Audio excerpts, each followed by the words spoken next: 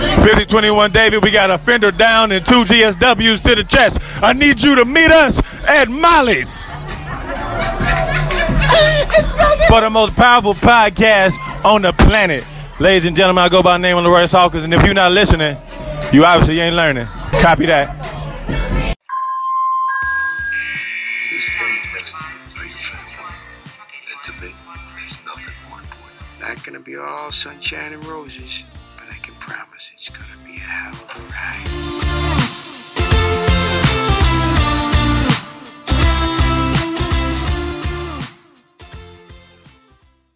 Hey, Shyhards. Welcome to episode 269 of Meet Us at Molly's. We're continuing our trip through the vault because we're still in a strike, a double strike. Yep. We're going to be here for a very long time. Yep. So we're going through episodes 4 today. So Chicago Med 104, Fire 104, PD 104. Sorry about the delay. Again, a little thing happened last week in pop culture that kind of shook me to the core. Dina died and came back to life. And then died again. And yeah, pretty much. And so the day we were supposed to record, I was just not at my best. So I was like, we need to just kind of push this through time. And then you died again since then. Oh yeah. No, I've died twice. I've pulled a Dean Winchester and died twice and come back twice. So we'll get there. Are you gonna die again for a third time when the full song comes out? Yes. Okay. Yes. I figured.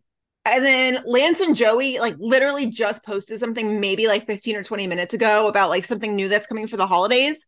So I'll probably die when that happens too. From NSYNC? I don't know, because it's literally just a snippet of Lance and Joey. It's the POV is supposed to be you're looking through a keyhole, and they both have presents in their hand and pie. And Joey says, "Open up, boys, we brought pie." Boys.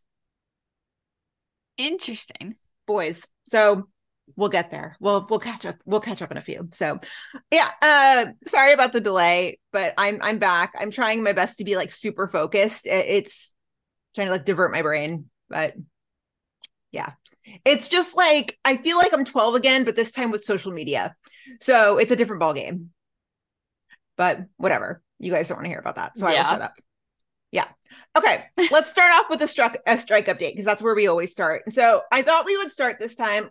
I thought we would start with the Drew Barrymore situation, because I feel like there are some details in there that we can talk about that would kind of iron out some questions and conflicts going on.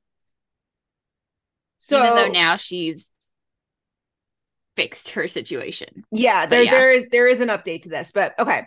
So I thought we'd start out with the Drew Barrymore situation and just kind of get some things straight. So as you guys know, Drew Barrymore was supposed to start her talk show again, go back into production. That's great, everything. But it's not great because the strikes are still happening. So a lot of people were really confused, saying, well, why is she only violating the WGA contract and not the SAG contract? There was a really good thread put out there by a writer, and the writer just explained that she's not scabbing under SAG because talk shows are covered under a completely different contract. We're only focused on one type of contract right now, and that's streaming, TV, and film. I don't think that's exactly the name, but that's the contract that's striking right now. Talk shows, different contract. We don't have to worry about that. So she's not scabbing under SAG. She is scabbing under the WGA. And you're probably thinking, but she's Drew Barrymore. She's not a writer. Why is this a big deal? She has writers. It's a big deal because she has writers. And scabbing, by definition, is taking the place of a struck worker. That is the definition of scabbing. And Drew is doing exactly that. So I think it's interesting, though, that and I'm not saying what Drew was trying to do was right or wrong, because I do think that was not her best move, but I think it's interesting that Jennifer Hudson was supposed to premiere yet tomorrow too, and she's now said that they're pushing that back too. Yeah. And I feel like until today, I barely heard anything about that. It was all Drew. Yeah. The talk has pushed their premiere as well, to a time when the strikes are over, whenever that may be. But it's interesting because but Mark and Kelly can still do it, but I guess they don't have writers, and that's why they can do it. Oh, I guess so. Because that is definitely a different kind of show, but I guess they don't have writers. They just have producers who come up with like the ideas. That's true. I haven't really been paying attention to the guests that they've had recently, but I wonder what that consists of. Well, I know, like, for example, I know they definitely had like Carrie and Inaba last week. And I think, but that's not SAG. That's, reality TV. So like that I think is okay. And like, I know, for example, like they had like Charity from The Bachelor and I don't know his name, her fiance from The Bachelorette. Like but like, again, that's not SAG. So like, I don't think they've had really a ton of SAG, or any SAG guests. It's just. Yeah. Yeah. Okay. Yeah, it's tricky kind of understanding what happens where and how certain things are working. But yeah, she was scamming under the WGA contract. She posted an apology video this week where it was all one of those like, I'm sorry if I hurt anyone, if air quotes, posting one of those like videos where she was basically like crying about it. And then as of today, which is Sunday, the day we're recording, as of today, she finally kind of took everything into consideration and listened to those less privileged around her and said, maybe this is a bad idea. And so she has since she's paused the premiere of her talk show until the strike is over. So that is the update there. I think it is a good thing though, and I saw this a lot on Twitter, that like I do think it is a good thing that like she learned from like criticism and was like, okay, maybe I was wrong and did the right thing in the end. Yeah. Like, yeah, that's something we obviously very rarely see happen, is like people apologize, but they never actually learn from their mistakes and like do the thing that people were asking them to do. Right. So, right. And I keep seeing posts online. You'll see these big actors who will speak at rallies and stuff like that. And a lot of the comments will be like, they make enough money. Why do they need more? It's not for them, but they're showing up at these rallies to show solidarity with the ones who are striking for said fair wage. And so for her to keep her show going would have just been a completely blind show of privilege. So it is good that she listened to those around her. So yeah, that's the Drew Barrymore situation. It came to an end, so that's something. Came to an end, unlike the strikes, which are not going anywhere anytime soon. Bummer. So there were also 2 articles that dropped at the end of last week, which were complete like studio propaganda, or I'm sorry, AMPTP propaganda. So you probably saw a couple of articles. I think one was from Deadline, another one was from, so one was Deadline and one was from TV Line. And both of them were just kind of talking about how the shows need to get back to work by a certain date to salvage the fall season. I mean, it doesn't really take an idiot to know that that's complete bullshit. I think all of us know that the fall season is probably scrapped at this point. The whole 2023-2024 season is like done in my mind. Yeah. It doesn't exist. No, it's scrapped. I mean, we're in fall. Fall is not happening. We would be getting the shows back next week. Yeah, we probably would have already gotten some shows this week, depending on, the network. Yeah. So it's just mid-season is like best case scenario. I don't even see that happen. There's no way mid-season's happening. No, me neither, because they need to. I was even reading in like, I think it was the Fox one, that basically they're like, it would take 8 weeks. So like to get what, hold on, I'm trying to see where I saw that. It was, I don't know, somewhere it said it was like 8 weeks. Oh yeah. TV Line or source tell TV Line that would take scripted shows roughly 8 weeks to get back into production. That's not even like for the shows to be filmed, like an episode to be filmed. That's 8 weeks to get back to production. Yep. So there's no way it could happen for winter. And then it's got to take another 8 weeks for them to film. If at least. Yeah. At least. Yeah. We're looking at at least 4 months of lead time.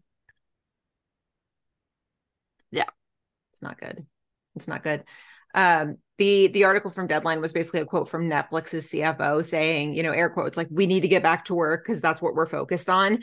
If you were focused on that, you would be actively negotiating with both unions and you wouldn't be feeding the WGA a bunch of bullshit.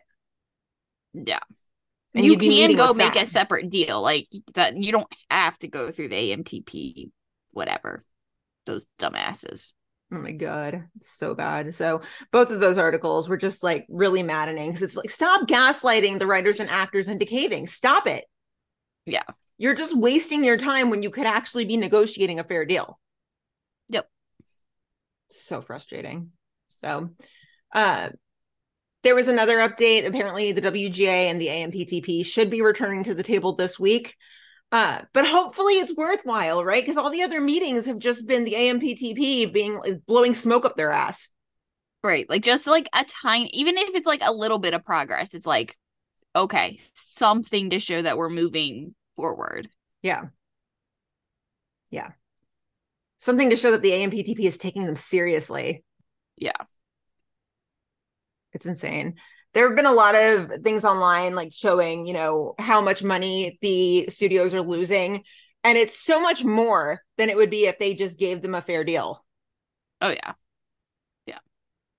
It's really, really maddening. And like, I mean, I don't want to speak for Bryna, but like, I miss TV. Oh, I so miss it. I miss it so bad. So, yeah. That's really your strike update. Fingers crossed for something with the WGA and the AMPTP. But also, like, you can't have one without the other. So why are you... I was going to say, like, I hope, I want the WGA to get their deal. Because, like, we know people who are WGA. Like, I want them to have their fair deal. But then, like, that still doesn't really get us anywhere. Right. I mean, in terms of television coming back. Right. So, both unions need their fair deals. Facepalm. Yeah. Oh my goodness. In happier news, we got the Dancing with the Stars cast that dropped this week. Thank God. I needed that. I needed it. Yeah. So you want to kind of highlight that one since you speak it more fluently than I do? The highlight is a strong word because it's an okay cast. Yeah. Okay. Yeah. There's some as Jimmy Fallon says, there's some controversy with a couple of the cast people, but just take it away. I mean, yeah, so the cast got announced on Wednesday. It had kind of leaked out, like, I don't know, like 20 or 30 minutes beforehand on Twitter. And, like, as soon as I saw it, I was like, this is okay. I was kind of underwhelmed. I was like, I knew who most of them were, but I was like, this is not my favorite cast. Not my favorite cast. It's not. And yeah, like Gina said, there's some controversial contestants. Namely Adrian Peterson and Jamie Lynn Spears. Yeah. Yep. The Adrian Peterson discussions that have been going down it's intense. It's intense. I mean, I know people have feelings about Jamie Lynn Spears, but if you're trying to which there is no really comparison, but like I would much rather have Jamie Lynn Spears on the show than Adrian. No, I'm with you. I mean, they've always had like controversial, I mean, like they've had like Sean Spicer. I mean, like they've always had like controversial, but I feel like nowhere near the level of Adrian Peterson. Yeah. Like I'm trying to remember someone who was as bad as he is. Yeah, I mean, there's two different versions, right? So they learned pretty quickly on Dancing with the Stars to stay away from politicians, right? Because you had Sean Spicer and you had Rick Perry, and I don't think they've learned to stay away. I just don't think they've picked anyone here recently. I think they would go back to someone if they found the right person. You think? Mm-hmm. Man, I really got to stop giving people the benefit of the doubt because I don't know. I thought they would have learned a lesson, but maybe not. But I don't think they've ever had somebody problematic. I'm trying to think back. I can't think of anyone. I mean, yeah, people didn't like, I mean, people don't like Tanya Harding. People don't like, but like that's a different, like people don't like Jamie Lynn Spears, but like I wouldn't call her, she she's not hitting her children. She's not hitting her spouse. Like, you know, like she's not doing those things. Right. Like, Right. like I said, there's people that people don't like all the time and that don't think they should be cast on the show or whatever. But like Adrian Peterson's a whole different ballgame. Yeah. Yeah. And it's even more puzzling that they paired him with an absolute angel of a pro that is Britt.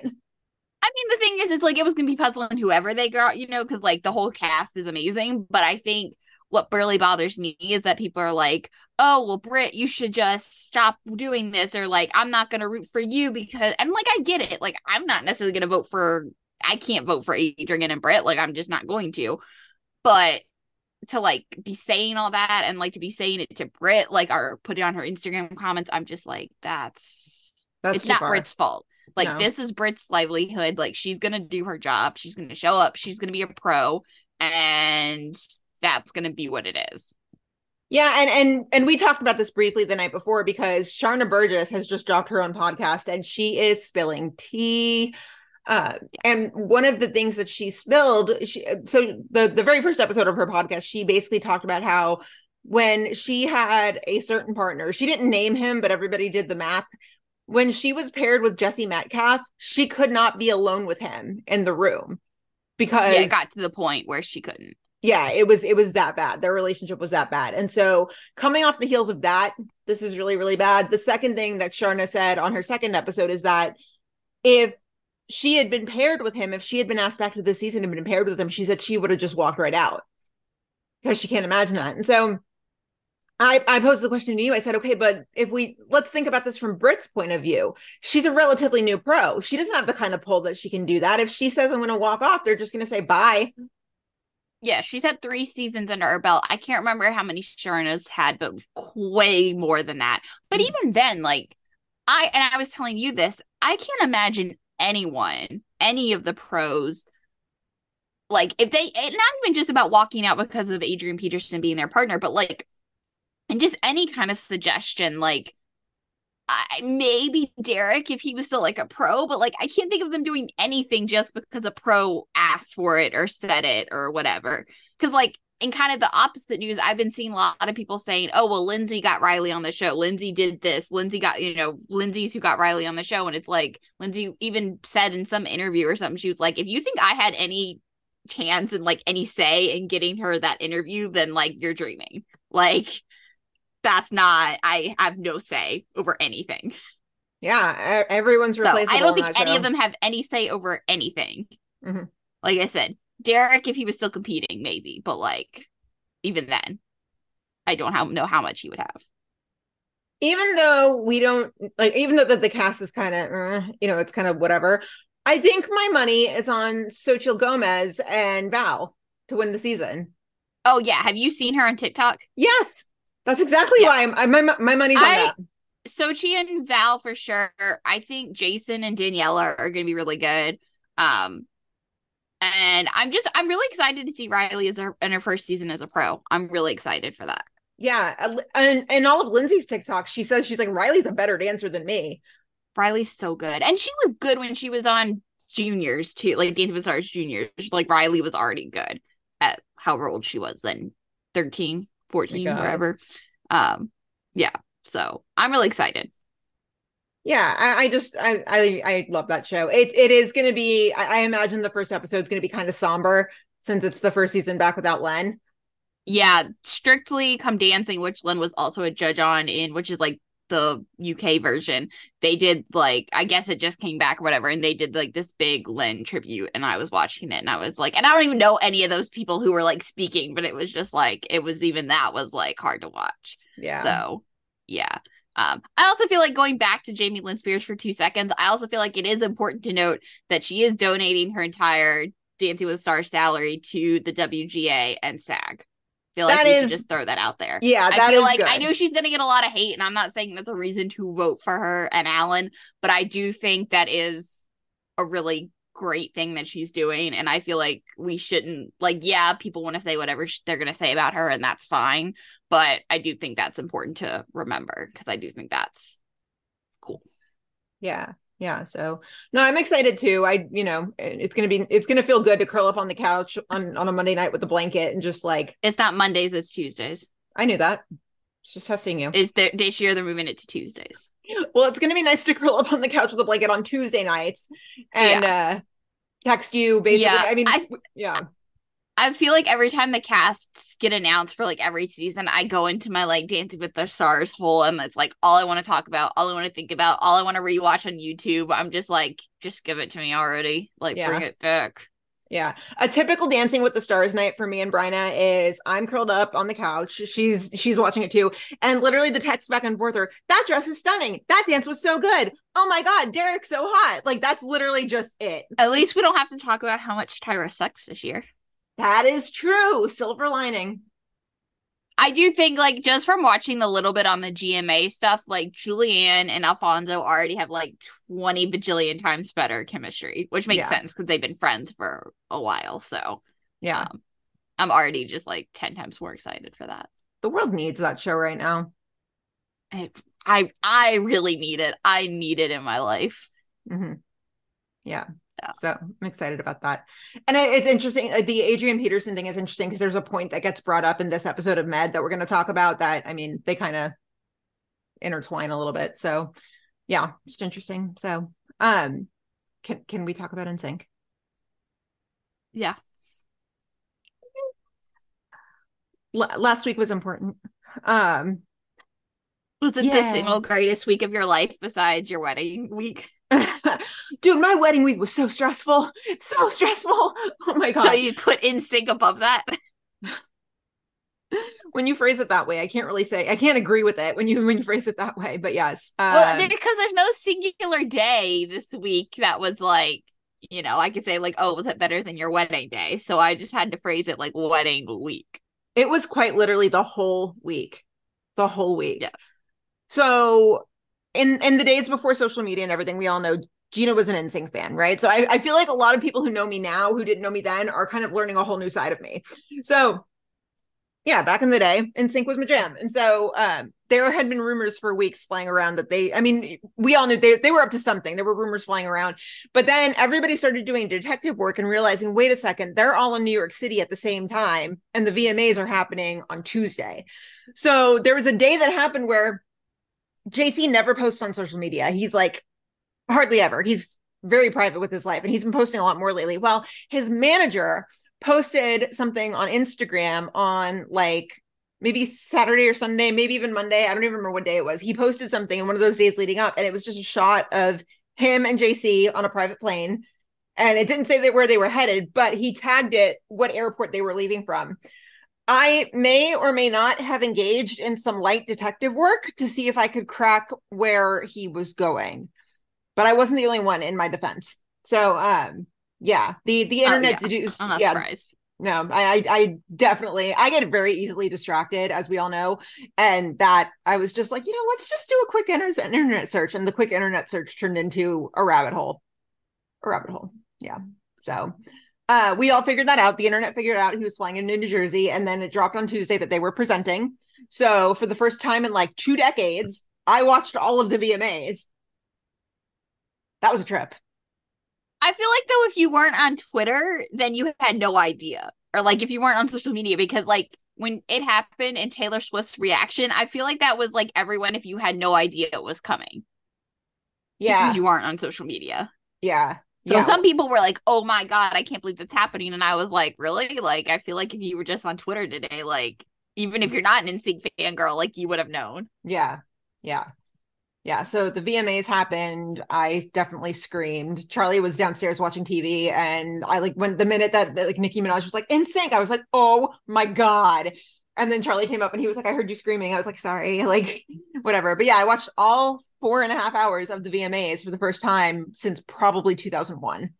I passed out. I made it for a while and then I passed out. And then I was like, I don't care. I thought they were going to make people wait for like 3.5 hours to get to NSYNC. And it was like 20 minutes. And I was like, what the fuck? I was like, what is this? Yeah, I did too. Everybody on NSYNC, TikTok, Twitter, all of it. All of us were joking around. We're like, man, that was really nice of them to do it in the first 20 minutes because they know we're old and we got to go to bed. Yeah. So yeah, that was good. So that happened, and then the Trolls trailer dropped like 2 days later or something, and like yeah, this just we've been we And had a then good there week. was the behind the scenes video of them like in the studio, and I know Yeah. you died. Oh, I died every time I saw them together. Like happy tears happened because it's just like it just felt so right seeing them back together. Well, and then the TikTok of And them then being yep, like, I know something. Do you know something? Da, da, da, da, da, da. yeah. Every time one of them would post something with the five of them together, I was just like, oh my fucking God. I was like, this is actually happening before my eyes in the year 2023. Like, I am actually in my mid to late 30s watching NSYNC do something right now, and it's new. Okay. It, So I know that there's obviously the big rumor that it's like, oh, they're gonna go on tour, blah blah blah blah. But then I've also seen like that Justin's going on tour by himself. So like this is kind of like it. What do you think it is? okay, so there are a couple updates on that front. So Justin is putting out a new album next year. The rumor is that he's placed hold dates with a lot of arenas across the US. As in Right. nothing's official yet, but Homeboy's planning a tour. Right. So I think that's pretty safe to say. Now, Joey this weekend has been at 90s Con in Tampa. I'll get there in a second because yes, I was there. And in his panel today, he basically said, he's like, well, Justin's going to have his stuff going on. So I think it's pretty safe to say that Justin's new album will be dropping next year. As far as NSYNC, the other thing Joey said in his panel today at 90s Con is that it's all going to depend upon the label. The label needs to know that the fans want it. And from there, That's so it'll. stupid because I feel like the fans have been asking for it for 20 whatever years. Like, I don't know. That seems stupid to me, but Yeah, but I mean, I think if you're like an old white guy exec in like his 40s or 50s or something, you're not as keyed in on the elder millennial demographic as, I guess, but we I are. don't know. I feel like that's a stupid reasoning, but So whatever. that What that do is I know? that is what Joey has said, is that it's all going to depend. We basically got to let the labels know that we want it, which like, bruh, hang out around an NSYNC fan for like 5 seconds and we'll tell you. We'll tell you. So yeah, so I don't think anything is planned right now beyond the single, but we'll make enough noise that I think we'll get something out of it. Which What is, a time. I know, I cannot believe I'm gonna be like inches from turning 40 and prepping to go to an NSYNC concert. What? What? All Okay. your money is just like gone downhill. Oh hell yeah. Hell yeah. It no longer exists. And I've accepted it. I'm just like, okay, all right. I've accepted my fate. So Justin does this thing where he will quite literally announce a new album, and he'll like let's say tomorrow out of the blue, he's like, hey, new album's coming this date. The next day, he will drop tour dates and say the pre-sale starts tomorrow. Yeah. So you've just got to be ready to drop money on it at like 10 seconds notice. You basically already have to be saving now Yes. for the anticipation Yes. of whenever it may be. Could be in next week. It could be in 3 months. Yes. Who knows? Yep. It's exactly what he did with Man of the Woods. He was like, my album's coming out. Oh, by the way, here's some tour dates, and the pre-sale starts tomorrow. Yeah. It's wild. Wild. And how time. many shows at that concert did you go to? 3, right? 4. 4? 4? Because he did 1 in 18. 3? 4? I'm looking over at my set here. Because you have like a minute. I just remember, weren't there like 2 shows in Dallas? Or that's it. 2 shows in Dallas, and then you flew to Connecticut or whatever? So yeah, so in 2018 he played 2 nights in Dallas, and we were gonna go just once, and then I was like, no, I got to go both nights. So we went both nights, and then 19 he came back for a date, and then later in 2019 we went to the very last show of the tour in Connecticut. Yeah, so 4. His tour was 2 years long. Just the Man of the Woods tour was. I remember the 2020 tour was like around the world. Homeboy was in Russia. He was all over the place. I could have sworn that like you went to the Dallas shows, like those 2 Dallas shows, and then like Connecticut was like 3 months later. I could have sworn that was how it went. No, his tour spanned, because he did like a part 1 of the tour and then a part 2 of the tour. Jesus. Yeah. Yep. 4 times. I regret nothing. I mean, I didn't say that. I could have sworn those were like, so we were doing the pod back then. So I remember all of that. But like, Jesus, I could have sworn that was like a much smaller break between them. I remember FaceTiming you just so I could show you where the stage was, and it was like over my shoulder. Yeah. Oh my Yeah. God. Yeah. And then so you like the videos, and yeah, I remember all the play-by-plays. I'm ready, but I'm not ready. Like, I'm ready, but I'm also like, oh man, there's a certain degree of like stress and planning that comes with that I'm not ready for. But Yeah. it's exciting. It's so exciting. Just, to get your like childhood / teenage favorite thing in the world back as an adult. It's really Oh, I exciting. know. I got it back. I Yeah. had mine come back. Yeah. I got the Jonas Brothers back, and I'm never letting them go. So I get it. Yeah. It's incredible. So it's just, I've just been kind of like floating all week. It's just been, yeah, it's exciting. And just seeing them all together and how like they just never miss a beat when they're together. It's just like they pick up from where they left off. And so that's great. And then I was in Tampa Thursday and Friday and Saturday. Friday and part of Saturday. Yeah. Was in Tampa. Joey was there for 90s Con, as were AJ, Nick, and Howie from the Backstreet Boys. Joey and AJ did a concert together on Friday night, and that is the reason I went. I didn't go for 90s Con, I went for the concert.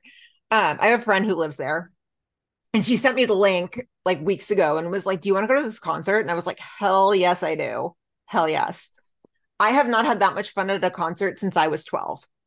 Really? Oh my God. It was so much fun. It was Joey and AJ quite literally just singing NSYNC and Backstreet Boys. And then there were other 90s songs like mixed in. So Yeah. they did Smells Like Teen Spirit. They did My Own Worst Enemy by Lit. They did No Diggity, which is a great one. Yeah, just the scream that came out of me when they sang Space Cowboy, like teenage me just like escaped out of my mouth.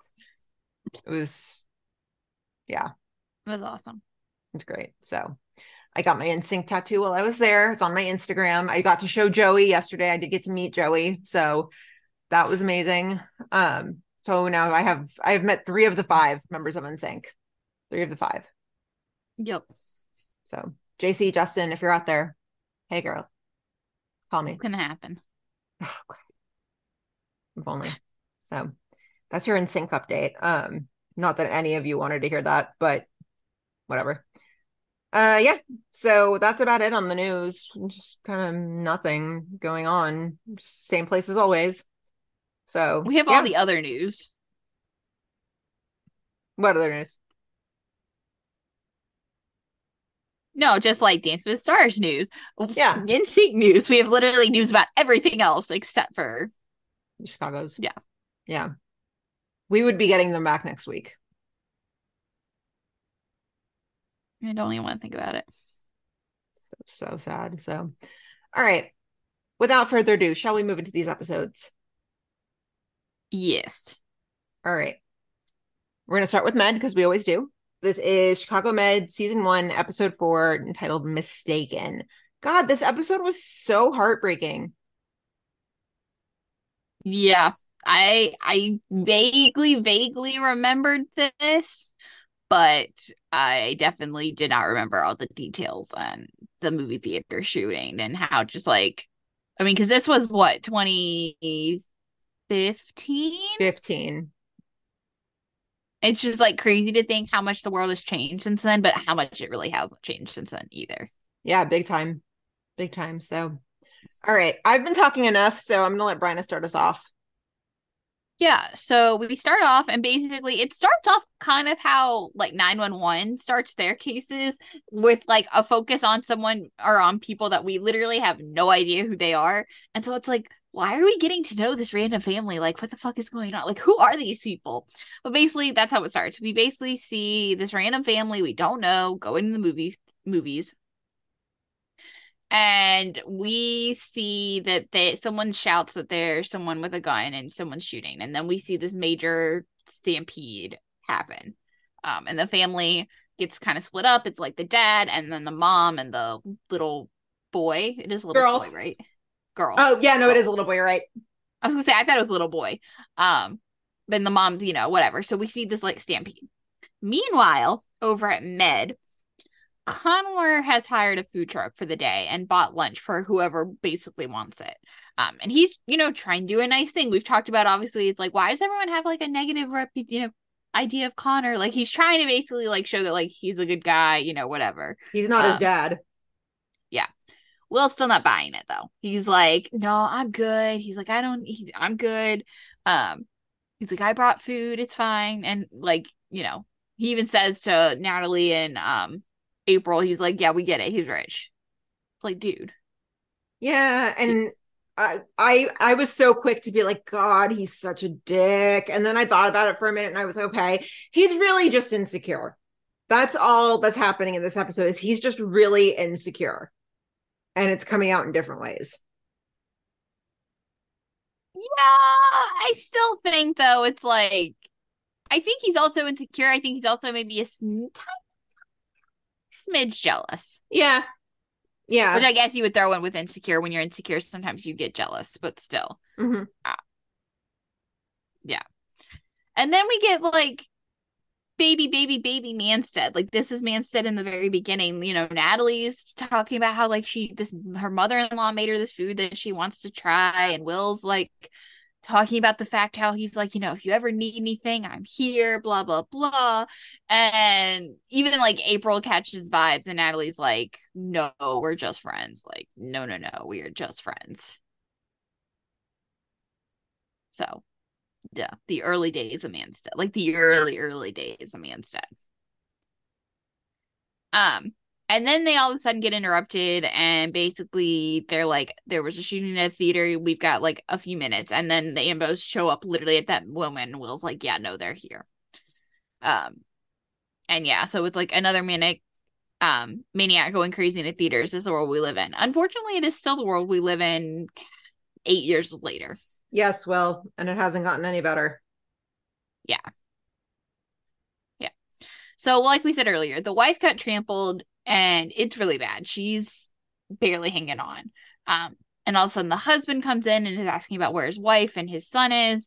And Maggie even like has at one point, because like obviously he comes in through the ED. So Maggie's back is facing the ED. And at one point she like turns the husband so that like he can't see where his wife is being treated.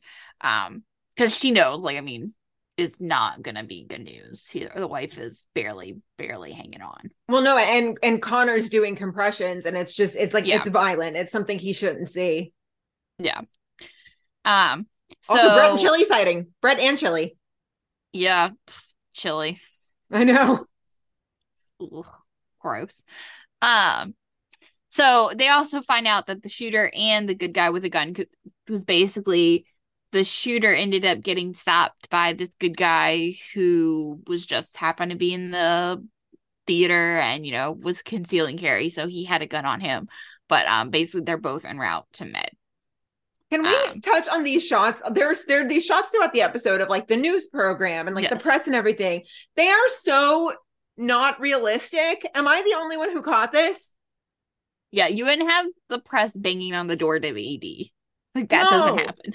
No, I mean, like, I get that press, like, a lot of times even press, like, I get the people are like, oh, press hounded the hospital. And like, yeah, but like, I feel like even press in real life, like, they're like, okay, we're not going to like be banging on the door. We're going to be like in the grass across the street. Like, that's like unacceptable. It's like, okay, go hang out in the grass across the street. Yeah, it's literally just the shot of the hospital in the background. You're never going to see them, hounding a guy like paparazzi as he gets out of the ambulance. Yeah. No. That's not how this goes.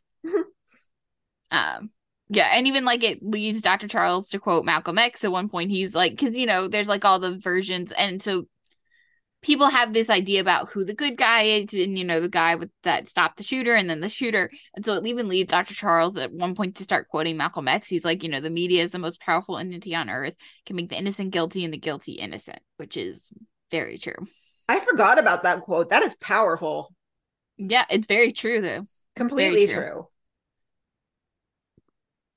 So then the shooter gets brought in. He comes in first, technically. And Will is being judgy face about it. He, and even the paramedic too. And Connor's like not having it. No. At all. And And I mean, and obviously Connor handled it the right way. Like, Will was being like, I get that you have feelings about it, and like your personal feelings are your personal feelings, but like you're a doctor. Like, this is not how you are supposed to work. It's a little scary to see that, right? That the doctors might judge you for something you did and like therefore put less effort into saving your life. That's scary to think about. Well, yeah, but then that's them breaking their code, like that's literally what they agreed to do when they started becoming a doctor, is to treat everyone equally. Right. That sounds weird, but you know what I mean. Right. I'm thankful for Connor in this episode for following it to the letter of the law and like kind of keeping everybody in line. Yeah. But yeah, so it gets to the point where, like we said, it's really bad, but they do kind of get the woman barely hanging on. She's hanging on for like a hot second. And it just gets to the point where they take her to the OR, and then Abrams even like, so they bring her back and she's like just laying in the bed, and Abrams comes in. It's our first Abrams sighting. 104. First Abrams sighting. Note that for trivia. And yeah. But at that point she's basically like gone. She's brain dead. Like, yeah. That's it. And it's just to the point because Will's in there, and Will's like, this should not have happened. Like, this is not what should have happened. Yeah, and Will is acting a lot out of insecurity in this episode, but I had to take a moment like rewatching this episode and just be like, okay, well, wait a second. He's, newer in his career than he is now, obviously. And this might have even been his first mass shooting. Who knows? It is a lot to process, right? That's a lot for him. And so, I think that moment where he's standing there looking at the blood and like the aftermath, that probably is a lot for him to process. And he just doesn't really know how to balance being professional with his own emotions, I think the thing though is that he's not a newbie though. He's a newbie in Chicago, kind of, but like, he's been through plastic surgery, and before that you do all your training, and like, yeah, like I said, it maybe is in his first time in Chicago, but he's not Sarah Reese. He's not like brand new as a doctor. Yeah. And so I get it. Like, sometimes your emotions can take over, and like, I get it, but like Connor said, it's like, this is not our time. Like, our job is to basically like treat this patient. And he can make the comment that like it shouldn't have happened because like no one else is around, but it shouldn't have affected the way that you treat the shooter. Right. Well, and even in that moment with Dr. Abrams, you see the difference between the two, how Abrams is completely unfazed and Will is just like kind of taking the hit. He's like, this shouldn't have happened. And Abrams is like, if you want to why, it's because people suck. And then he just walked out. Right. I think Abrams is kind of the balance that Will needs to find of like, yeah, I have opinions about it, but I'm not going to let it affect, my doing my job. Yeah. Yep. So you have the contradiction of how the shooter's being treated with the good guy with a gun. He basically walks in, like Gina said, he gets out of the ambulance, and which is interesting that he like literally walks out of the ambulance and isn't even on a gurney. He like walks out of the ambulance, and everyone's like applauding him, thanking him for what he did. I mean, it's like very of stark contrast. And so then later on, the good guy with the gun, basically at first it's like, oh, he only has like a cut on his forehead, and like he's gonna be fine. He's not really injured. He's gonna be fine. But later on, Maggie makes the observation that I agree with Eugene in that line, that like we all should have realized sooner. Yeah. That literally everyone else that was injured from the stampede. There was no other gunshot victims except for the shooter. The shooter is the only one that was actually shot. Yep. Yeah. So they, it all starts doing some digging, it starts prompting everything. They even eventually get like Linstead involved, which was like a nice little plot twist, because I was like, oh, hi Jay, hi Aaron. Like, I mean, nice for us, not nice for the good guy. Yeah. And so basically what we come to find out, they start doing questioning, and he's like, well, what's going on? And basically they find out was the shooter had a leaf blower. It wasn't a gun. He's someone who basically makes viral pranks and puts them on the internet. So Yeah. Is And it so me? he's not going to be charged. I mean, he's not going to be charged, if he was in self-defense. Like, it's not something he's going to, get arrested for. But and the kid will, because the kid, kid still did a lot of bad things. But, like, it's still just the circumstances of how this ended up going. Yeah. Yeah. Is it me, or did this seem like a bigger deal in 2015 than it is now? Because hearing that he had a leaf blower and not actually a gun, I'm like, yeah, of course he got shot. I'm not phased at all. I just can't remember if there was like, if this really was a bigger deal in 2015 that we were like, oh my God, he got shot, but he didn't do anything.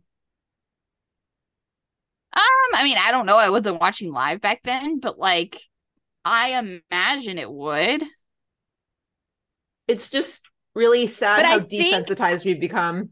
yeah, I was gonna say, I feel like a lot of it has to do with like how desensitized we've become to gun violence and just mass shootings in general, because 2015 was a very different time. Yeah. So, not that they didn't exist in 2015, but they were very less frequent. Mm-hmm. So, oh, and then because of what the good guy did, now the kid, basically he's gonna end up needing a liver transplant. And basically it's like kind of the idea of like he did a bad thing, but he's not a bad person. And yeah, his mom says reconciling this. with that. Yeah, his mom says this, and like, this is what Med is so good at, is taking the deep discussion points and putting them in our laps and saying, have fun with this. This is what they excel at. They're so good at it. So I miss the crap out of them for this reason, but also this kind of intertwines into what we were talking about with Adrian Peterson before, right? He did a bad thing, but at what point does the thing define the person? Yeah. I think you're seeing that a lot right now, even with the Ashton Kutcher, Mila Kunis stuff that's going on. Mm-hmm. At what point does the thing define the person? Because what Ashton and Mila basically did was say, we believe all victims except for these victims right here. I think the thing, though, and like I think what people would argue with the Adrian Peterson stuff, bringing it kind of what we were talking about earlier, is I think what people would argue is that like it happened once with his child, all the stuff that went down with the child stuff. And then even though it didn't go anywhere and the charges were dropped in terms of like the stuff with his wife, but it's like, okay, but then it happened again. And I think a lot of times it's like people can maybe forgive, or at least not forget when it happens once. It's when things happen like multiple times that it's like, okay, well, that's probably not just like a random occurrence. That's like part of who you are. Yeah, that's a good point. I mean, if you put it in the context of the shows, I'm of course thinking of Upstead and saying, okay, well, Jay did a shitty thing, a really shitty thing. But as you're saying here that, if it's more than once, you're really showing true colors, then, it doesn't define who he is. It's just a blip. I think he just handled the situation wrong, and we don't need to go into a whole Upstead debate again. But yeah, and like I think you could even argue going back to this kid, and I mean, again, we don't know a ton about this kid.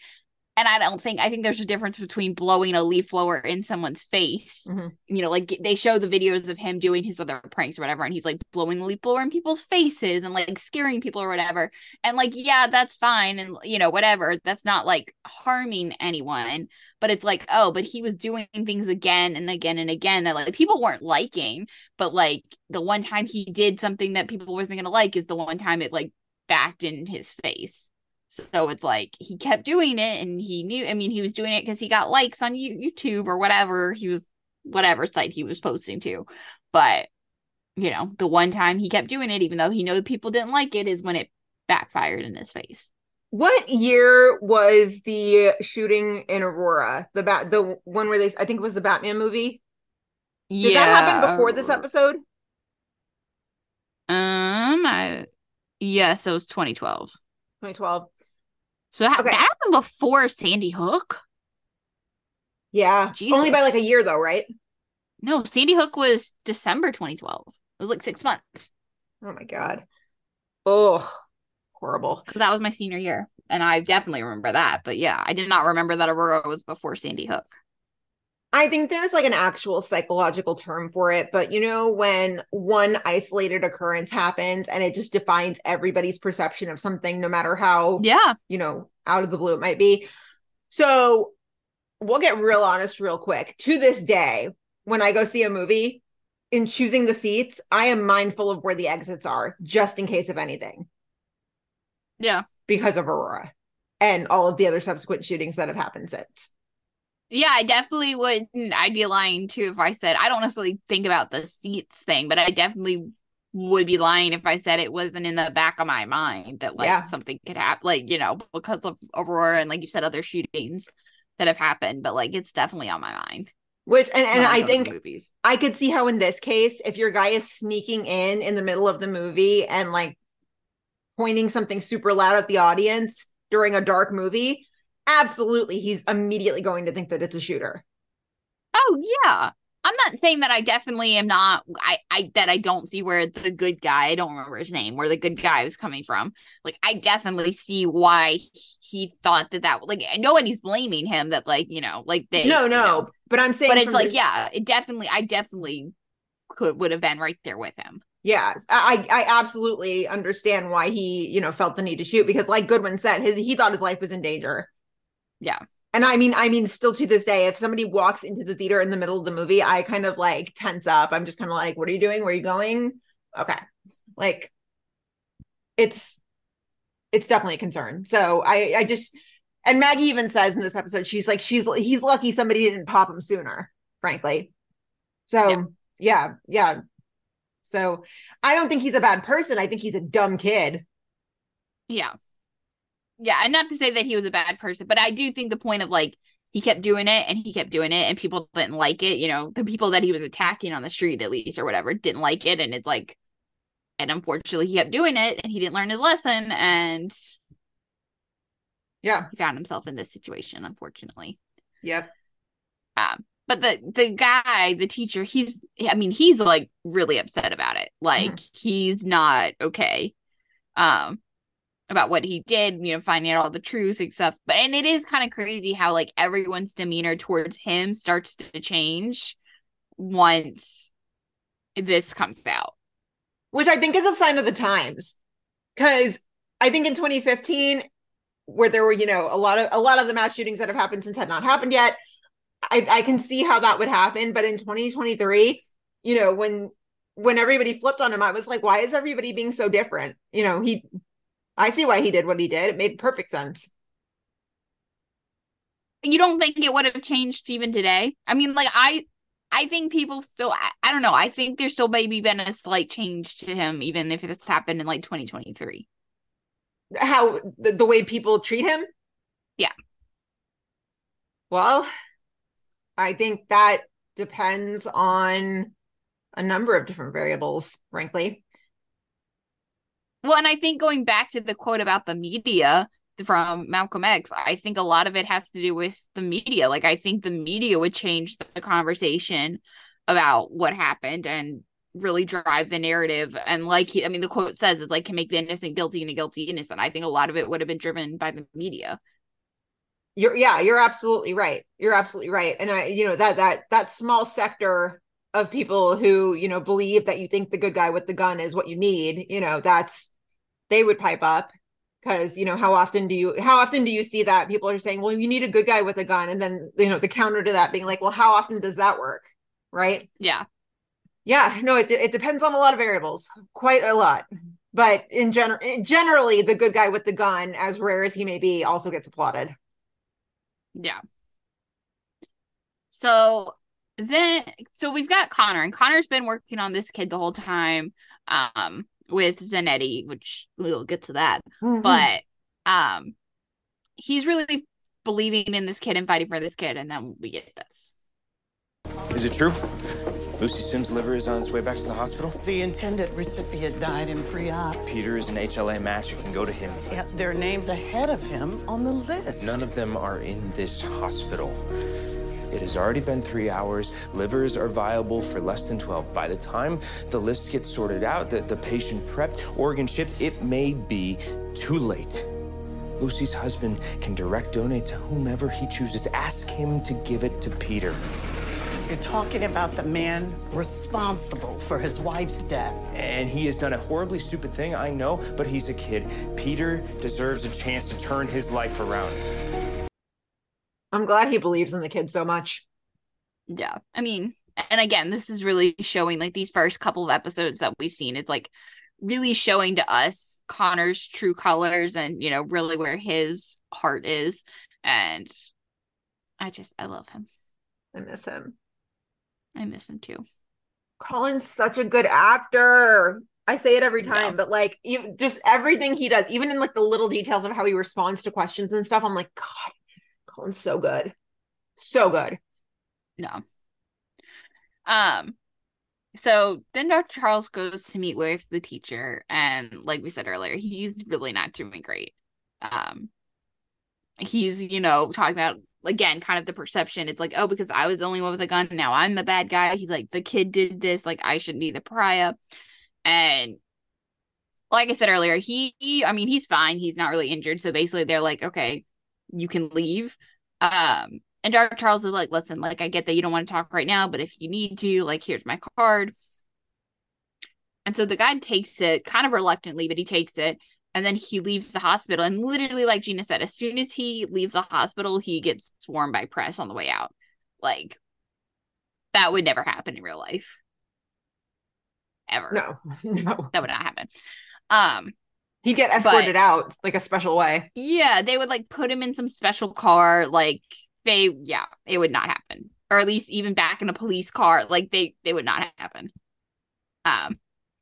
But you know, they're bombarding with questions, and finally he just kind of blurts out, he's like, I thought what I did was right, and he's like, I don't regret it, and I would do it again.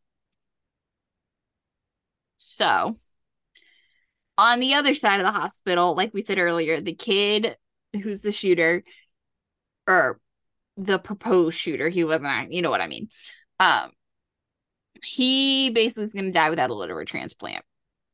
And so what gets proposed, though, is so the mom from earlier ends up passing away. You know, they take her off life support. And of course, she was an organ donor.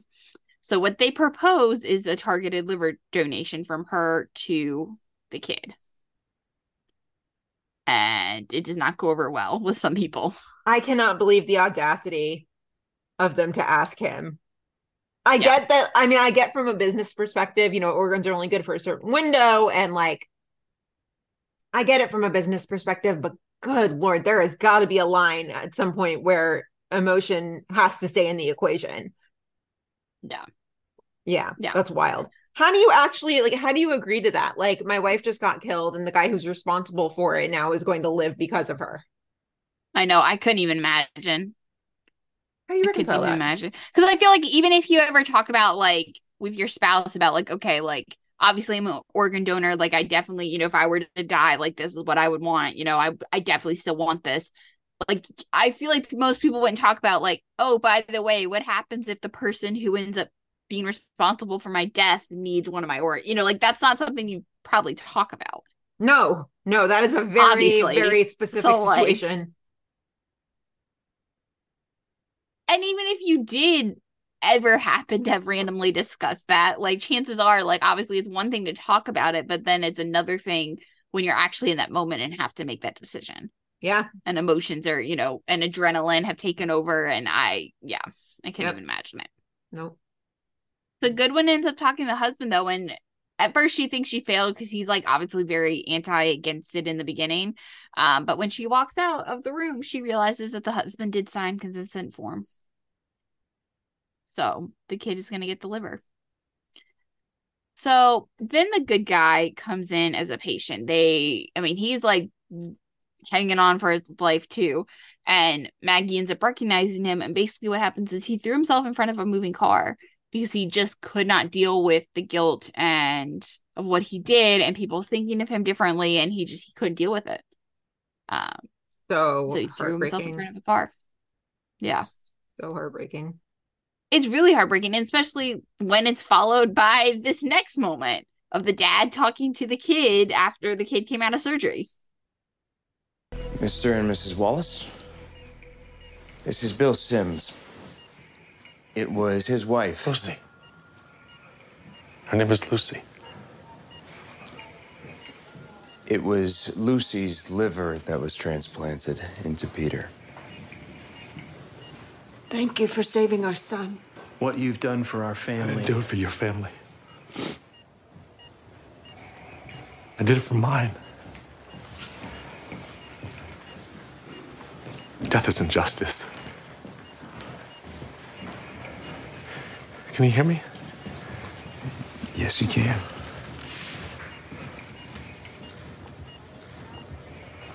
My wife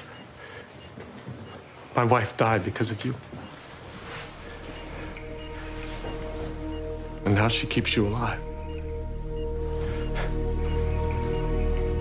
And it's gonna haunt you for the rest of your life. No, I can't. Look, you wanted a following, right? So the kids today, everyone wants a following. I'm gonna give you a following every day. On every social media site for the rest of your life. I'm gonna be there to remind the world. You will never I'm sorry. what's happening.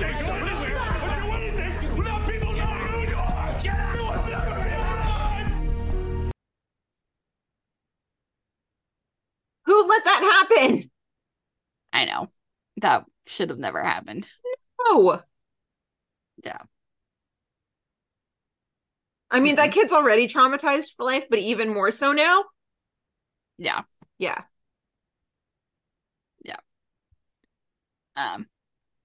But yeah, it's a powerful moment, but it's the whole thing between the good guy and like this whole thing, it's very heartbreaking ending. Yeah. Yeah, so heartbreaking. But it's not the actual ending. The last is you get to see Connor and Dr. Zanetti hooking up, and I assume that's Connor's apartment. I don't know. Yeah, I'm gonna guess that too. It's like it's misleading, right? Because they start off with, Connor's in his apartment watching the news, which is like in this particular clip is going against the very foundation of journalism. So the reporter is talking about, he's like, here's the shot of the husband walking away from the hospital and he donated his liver, and then the journalist literally says, he's like, I don't know if I ever could have made that decision. Like, props to you, Mr. Whatever, for being such a strong person. No, that's not journalism. No. But yeah, so that happens, and then they zoom out, and Dr. Zanetti and Connor are fucking. What's so wild about the Connor and Zanetti thing, though, is that, like, I mean, yeah, they had some scenes, but it's not like they were, like, heavily flirting. No. And then, like, you see, it's like, literally, they were just working together, and then all of a sudden, it's like, oh, okay. Yeah, I think there should have been a deleted scene somewhere in there. Right. I kind of want to take back my shout out to like the writers last week for being ahead of the time. Like, because last week I was like, dude, shout out. They got a female head of trauma. That's awesome. I was gonna say one word. I said another one. That's awesome. Yeah, female head of trauma. Ooh, that's so cool. No, you really brought her in as an object. Like, you said, here's what she does, and now she's fucking our main character. Yeah, like I said, and there's like no build up too. It's like, it's not even like they had a moment where they like locked eyes across. Like, there is literally nothing. It's like, oh yeah, we were working together and we were doing this like horrible case and having to deal with this really tough times, and then there's quite literally one line in this whole episode where you could maybe interpret it as flirting. And it's basically when the nurse says something like judgy or something, and Connor goes, keep your opinions to yourself. And so Zanetti looks at him and is like, I didn't peg you for a bleeding heart. And Connor says, I didn't know you were trying to peg me. But like, if that's your extension of flirting, then like, I don't know. I would love to find out like how we actually went from that to like them in bed. Yeah. Like I said, I think there's a deleted scene missing in there somewhere. Yeah. It's wild. Yeah.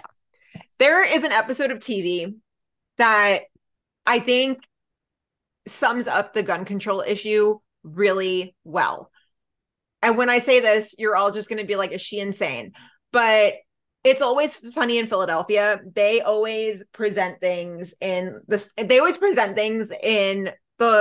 light of, how fucked up is this? Like, here are all the points, but how fucked up is this? you know? And the episode they do on gun control is just like that, Yeah. where there's two conflicting points of view, and the theme is really just like, this shit's fucked. So if any of you ever get to catch that episode, I recommend it. Yeah. It's a hard thing to tackle, and I do think Med tackled it as well as something can. In 2015.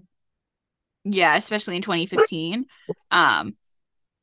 But yeah, it's a hard thing to tackle. Yeah. Okay, so next up, we have Natalie. Oh, Natalie. Natalie doing Natalie things. This is the first time we see her doing Natalie things. Oh, Natalie. Yep. Okay, so Natalie's patient is a teenage girl who passed out at the theater, but she passed out before the stampede. She already wasn't feeling good. So the mom's pretty overbearing. Every comment out of her mouth is about food and weight and getting fat and all that. And so Nat immediately is like, well, I know what this is because I'm projecting. So she grabs Dr. Charles and she's like, I think it's anorexia. You know, she zeroes right in on it. This is indeed the first time we see somebody go Natalie on a patient. Yeah. Yes. So Dr. Charles is like, this is not a problem. Like, we'll figure this out. And again, I just don't forget that Dr. Charles is kind of a dick in season 1. Like, kind of a dick. So yeah. He basically goes to talk to the patient. He's like, look, so there's this new nausea pill that I want to try. You know, let's get a burger from the cafeteria and, you know, we can give you that and see if it works. And Natalie's like, what the hell's the nausea med? And Dr. Charles is like, bye. Yeah.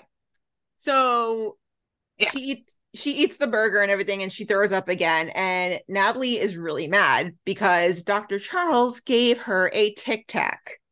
What did you give her? A Tic Tac. A Tic Tac? Yes. You gave my patient a placebo? Yep. That's not ethical. Oh, balls. Look, nausea, no nausea. I now have a much clearer picture of what's going on. I needed to get around Mother and see that girl eat. No, I could report you. I should report you. Dr. Manning, you ever heard of bias confirmation? What? Bias confirmation. Interpreting information so that it conforms to one's preconceptions. Look, you walked in, saw a thin 16-year-old girl with an overbearing mother who reminded you of your college roommate, who very tragically died of anorexia. So voila, the patient has anorexia. She has the indicators. She also has the contraindicators. If the mother were that overbearing, she never would have allowed Ashley to choose that particular meal. And if Ashley were anorexic, she never would have eaten it, let alone with such gusto. The mother is right. It's Ashley's body that's in trouble, and that is your department. Thank you.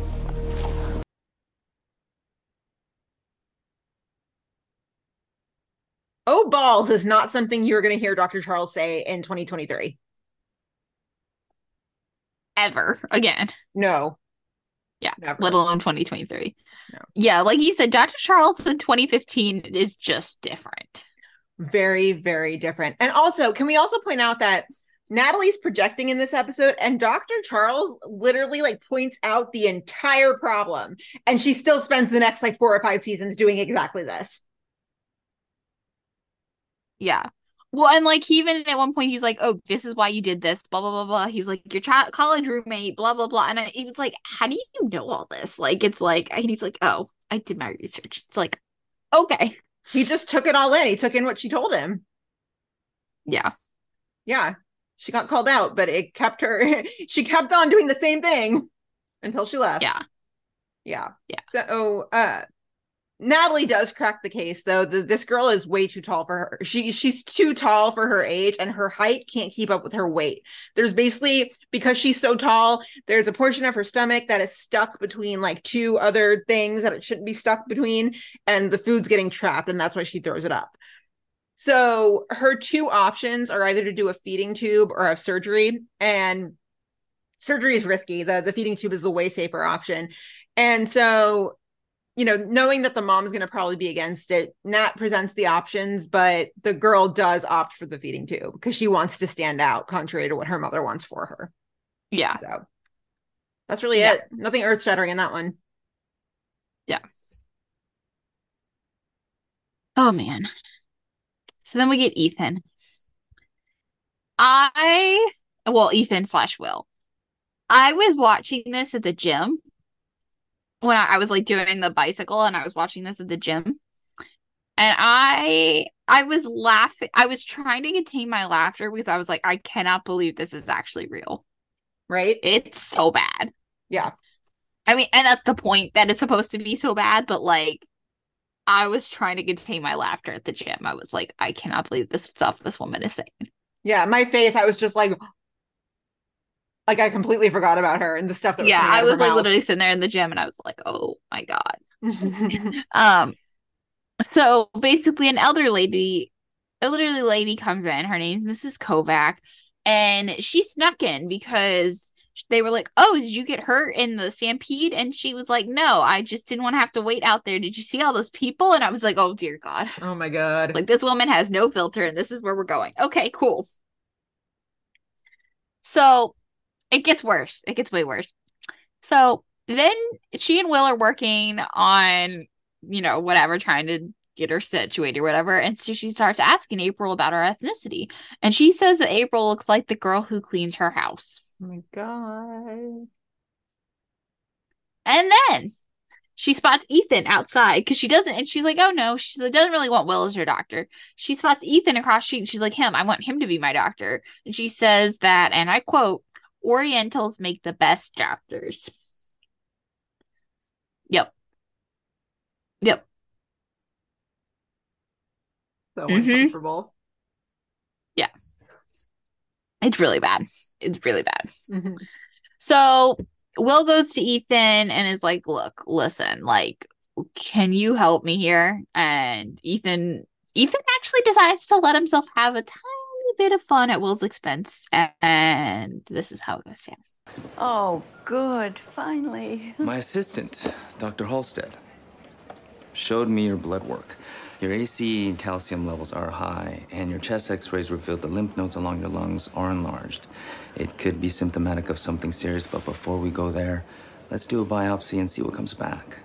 Oh, thank you, doctor. I knew you'd be the one to help me. You're too kind.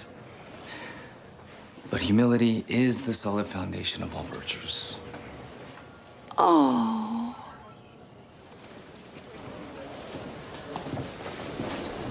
Really? Confucius? You're Korean. All the same to her. Hey, call me after you do the biopsy and make a diagnosis so I can take the credit. Haha. Yeah. My assistant.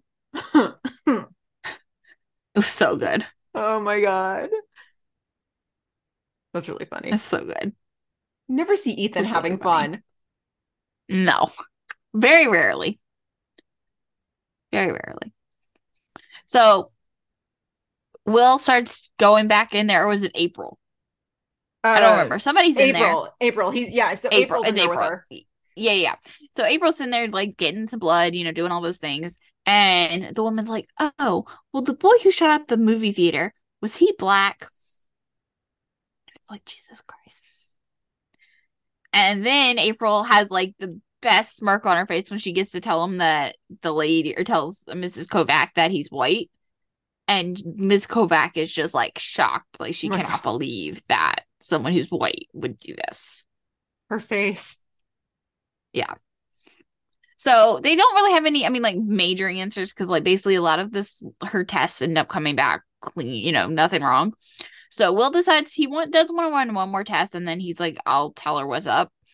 But before that happens, we get this very, very random Will and Natalie moment. Hey, Nat. Yeah. I'm thinking, I only live a mile from you. When you go into labor, call me. I'll drive here. Thanks, but it could be 3 a.m. Sleep's overrated.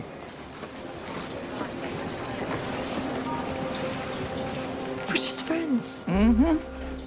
I want to take you to the hospital. Will? Like, very random. Yeah. It just totally random. It gives kind of creepy vibes. Mm-hmm.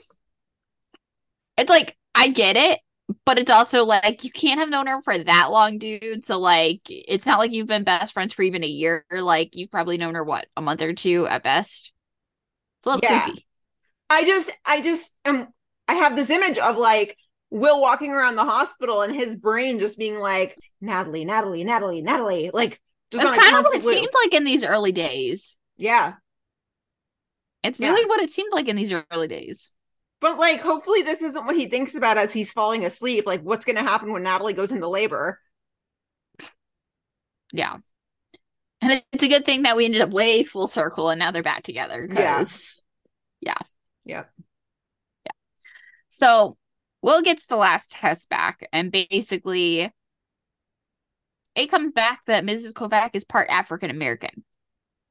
And because she's part African American, I forget exactly what her diagnosis is, but basically it wouldn't have shown up if she was not part African American, which is why Will got the idea to run that test. Yeah.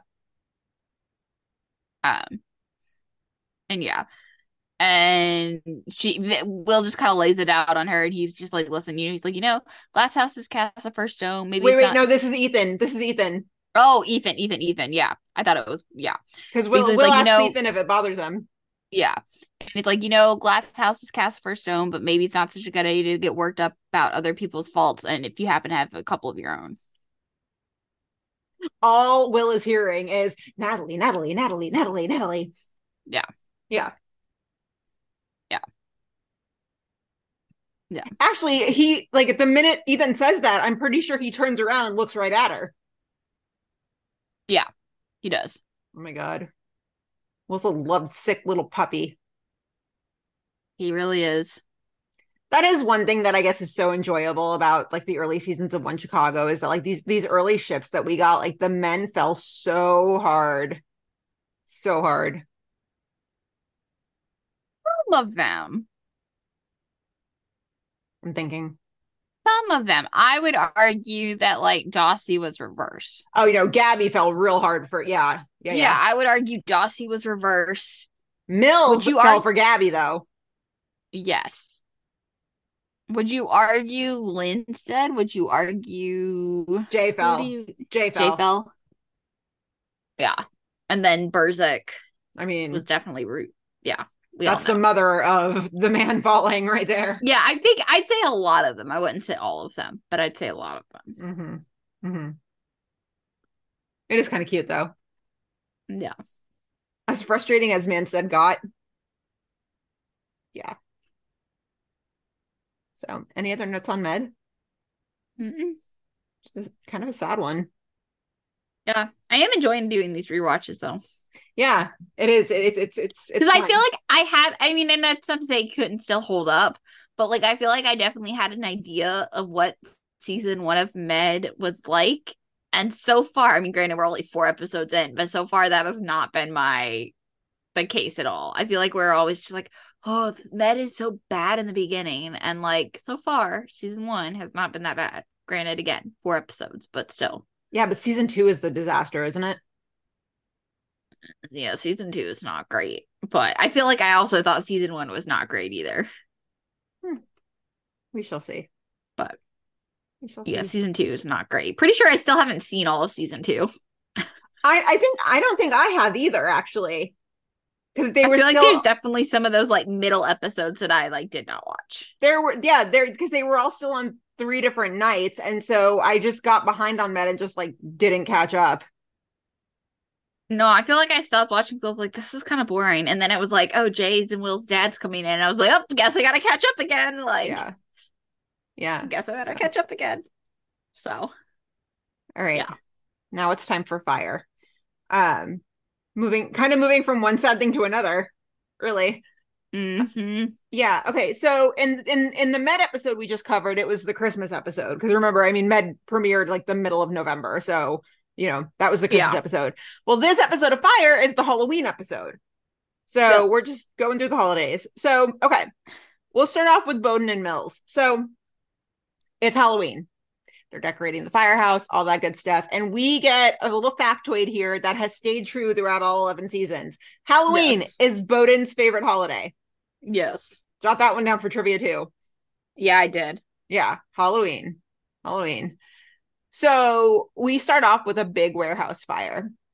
If you think of all the warehouses that have burned in Chicago in 11 seasons, How are there still warehouses left? Right?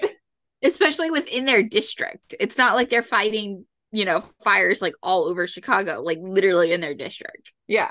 Why do at least like 4 warehouses burn every season? That's problematic. That would be an interesting stat, is like to keep track of how many times they say like, oh, this is a ware. Like, because we're in the beginning, right? So we could do it. That's perfect. Oh, like that is such a good random statistic. Every time they mention like a warehouse fire. Okay. Mm-hmm. I got this. I'm like, wasn't the pilot a warehouse fire when Herman got hurt?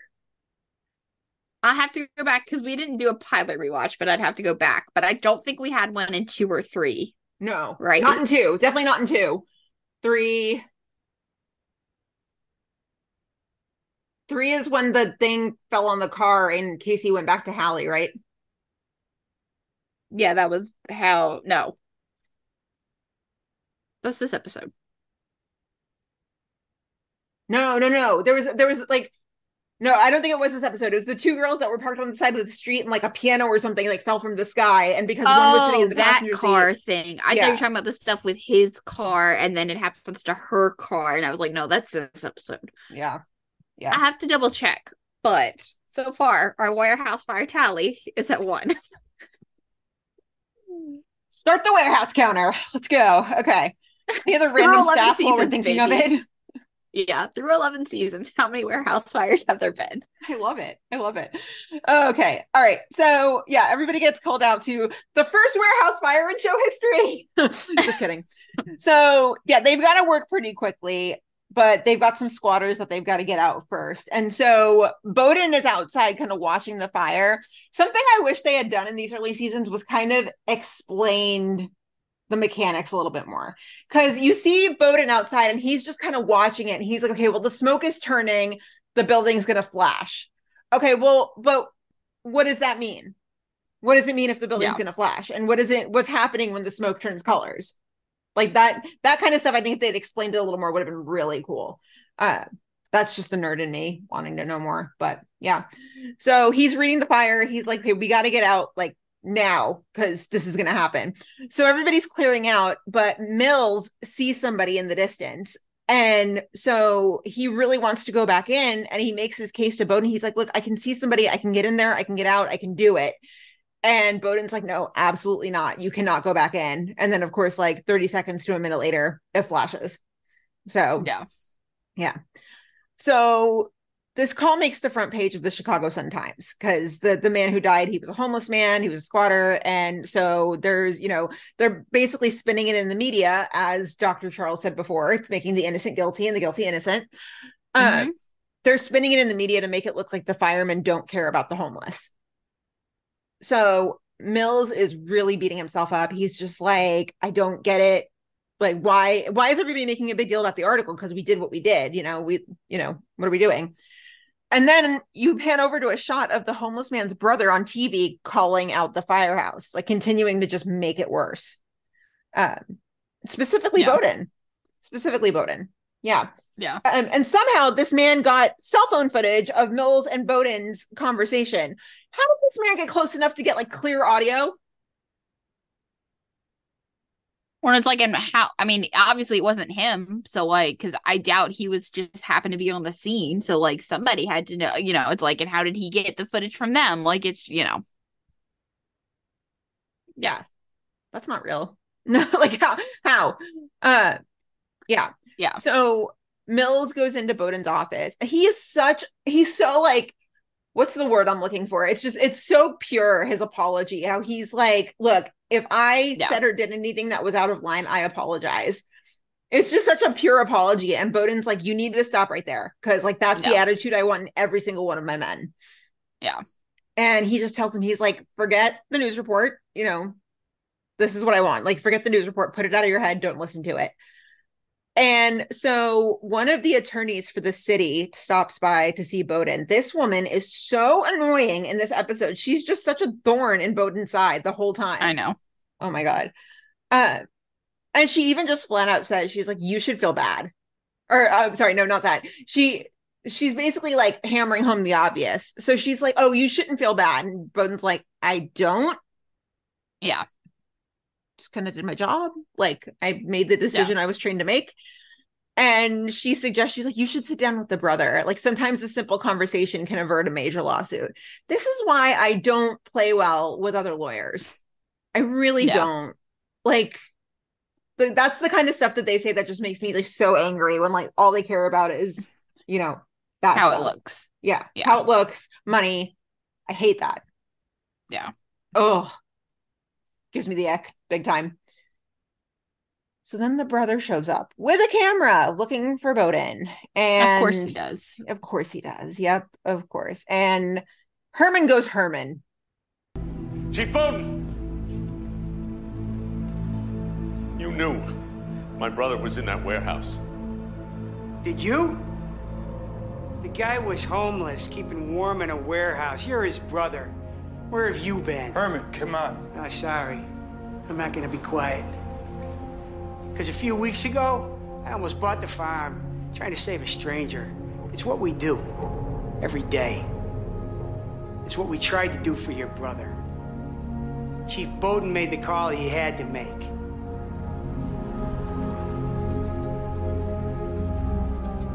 Just be glad you never have to do that.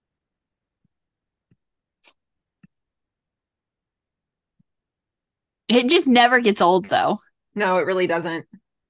Like, seeing Herman just, like, stick up for Bowden that way, it just, like... And obviously, this is 104, so, like, the fact that Herman still does that for, like, everyone in the firehouse 11 years later is just, like, heartwarming. It's just like, oh, Herman's always been this way. Every friend group needs that one friend who has no filter and doesn't give a fuck. And that is Christopher Herman. That is Christopher Herman. Yeah. That is Christopher Herman. So... Not in a bad way, though. That's not a bad thing. Yeah, true. I don't think it's a bad thing. The older I get, the more I'm just like, some people just need to be told stone cold, like the cold hard truth. Yeah, I wouldn't say it's a bad thing. I think everybody needs that. So, yeah. So the attorney tells Bowden that, you know, the homeless man died as a direct result of the fire, all that stuff. And so Bowden's like, yeah, this doesn't change anything. Like, you're wasting my time. Mm-hmm. What are you doing? Yeah, so the case gets settled. Bowden should be happy about it. He's just kind of like, whatever, you know, whatever. So Bowden basically asks to see Mills again in his office, and we get this scene. You want to see me, Chief? Yeah, Mills, come on in.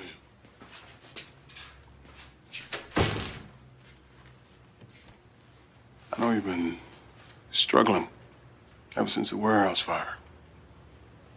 Yeah, it was close enough to see him.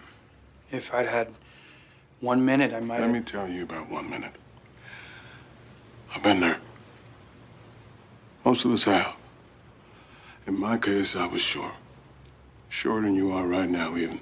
That if I'd had that 1 minute, I'd have been able to go in there, rescue those people.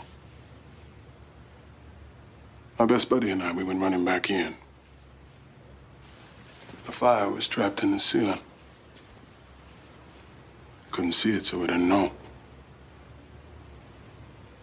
We didn't have 1 minute. We lost the victims. I lost my friend. I got a scar on my back that reminds me every single day about the price of playing beat the clock. It is my job to make sure that you never get any kind of reminder. You understand me? Yes, sir. You got it in you. You're gonna make one hell of a firefighter. Oh, this is the first time we learn about Bowden's scar, right? Oh, yeah, you are correct. Because obviously it didn't happen in 1 and 2, and I don't think it happens in the pilot. I don't think he talks about it in the pilot, if I remember correctly. I don't think so either. So, yeah, the first time we learned about the scar. Which is like his whole back, right? Yeah.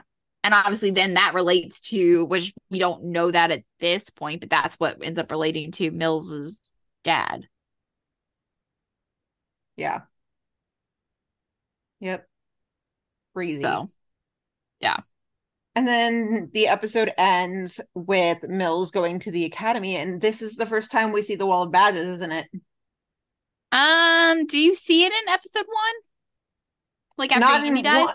Oh, yeah. You know what? You might be right that we see it in episode 1. I don't remember. I need to pull up our like outline for the pilot because obviously, clearly, I don't remember anything. You were going to be scrolling back through 6 years. You know that was like our second episode, right? Or no, it was like we did it like in the early 26. days. No, you just go to Google Docs and you just type it in and it'll come up. You do? Let's see. I'm trying to just do like a quick glance. That's the Darden thing. Oh man, this is when we actually used to do things in colors. Do you remember that? We used to like do the outline and put our own commentary and like colors. points we wanted to make. Yeah. Yeah. I do remember that. Oh God. Why did we ever think that? Why? We were figuring out our process. Yeah. We were figuring it's out like what not worked. even it's like literally like straight through like the whole thing. There's no like sections either. Well, shit, I gotta see this now. Hang on. Pull this shit up.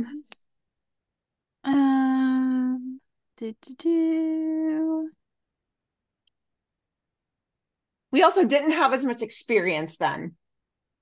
No, episode 26. No. Oh, we had answers from Derek splintered in here. We asked Derek questions back then about the pilot. Yeah. We asked him questions because we did a live tweet for the Chicago Fire pilot, and so we sent him a message. Yeah, I like, remember do you wanna that. come? Yeah. We invited him. Jesus.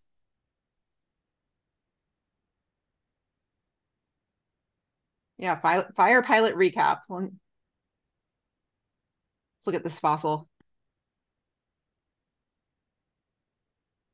These are all Episode the Derek descriptions. questions. So many Derek questions. I know. Chicago PD picked up by Fox stations for fall 2018 broadcast. Yeah. All these episode descriptions. I don't think so. I don't even remember the stat we were looking for. Oh, the wall of badges. Yeah, I don't see it. Yeah. Oh, this is funny. Oh, and No, then it's the not in story in there. there about how they Derek named Darden. Like he always names somebody after his old professor Yeah. in every project he does. Yeah. And see, it's a huge building fire at the end, but is it a warehouse? Different things. We're gonna have to go back. I have to go back and watch the scene. Yeah.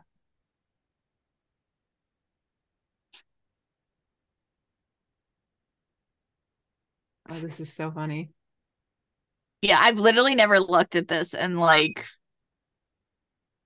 I don't know how I don't remember the last time I looked at this. Casey basically tells Hallie, like, I'd marry you tomorrow if I knew we wanted the same things. And then underneath it, I wrote in, I forgot how much of a cinnamon roll he is in season 1. Oh, that's funny. Yeah. Man, we could do a whole episode of like going through old outlines. Yeah, these are wild. Yeah, so wild. Okay, so we have to go back. We got to make that note too to go back to the pilot and see if it's a warehouse file. Fire. Getting ahead of myself. Okay. Anyway. So yes, Mills goes to the academy and we First see time we've seen the badge. The wall of the badge. Yeah, the wall of badges. Yes. And okay, so again with the timeline of all this stuff. So Peter's dad dies in 1992. Is that the year? That's what it says on the badge. Okay. Because I remember pausing it and being like, I think that, like making sure I knew what the number was. But so Peter had to have been like maybe 5 when his dad died. Do we know how old he was? Ooh, you mean like what year was Mills born in? Yeah, like how old is Peter? Well, let's just put it this way. Even if he was say like born in the same year his dad died, he would have had to be, that would make him 20. He's got to be like Gallo age, right? At this point, he's got to be like, 25, 26? I don't know. I'm going to try to see if I can find it, if it like they ever say like how old he is. No, just a quick Google search. I can't find it. I was looking to see if like the Peter Mills like fandom Wikipedia page has anything, and it does not. There's a Peter Mills fandom Wikipedia. Well, there's fandom.com has like different wikis for like different shows, and then like within them they make like basically like Wikipedia pages. So like in the Chicago Fire one, there's one for like Peter Mills. Interesting. Anyway, I cannot find anything that says how old he is, but just another stat to keep an ear out for. Yeah. Yeah. But yeah, that's the main point of the episode. After that, we get some Herman stuff. We get some Herman content. Oh, love the Herman family. And the Herman kids are so new. They're babies. Oh my god, so baby. Take it away, please. Yeah, so not a ton here, but basically the Herman kids are dressed up for Halloween, and like they're adorable. Like, I love them. I love them. And it's like, it's kind of great though that they have used the same actors like this whole time. The kids are all the same? I'm pretty sure, maybe not Annabelle, I don't know, but like that's definitely the same kid who was like Lee Henry and Luke for sure. They look exactly the same. Like it's very cool to like see that those have probably been the same kids. I'm gonna double check because I could have sworn they are. Like I said, maybe not Annabelle, but regardless, still pretty cool. And I forgot that Cindy's dad lived with them at one point. Yeah, that had to be before the show started though, right? Right, like off whatever, but it's just like crazy because I definitely forgot about that for sure.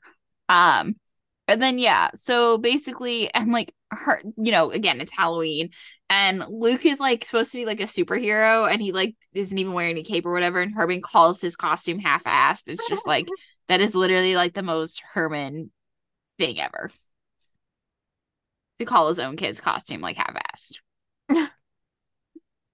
So Herman is getting ready to go off to work or whatever, and Luke like doesn't want him to leave, obviously because of what happened in episode 1, and we get this conversation.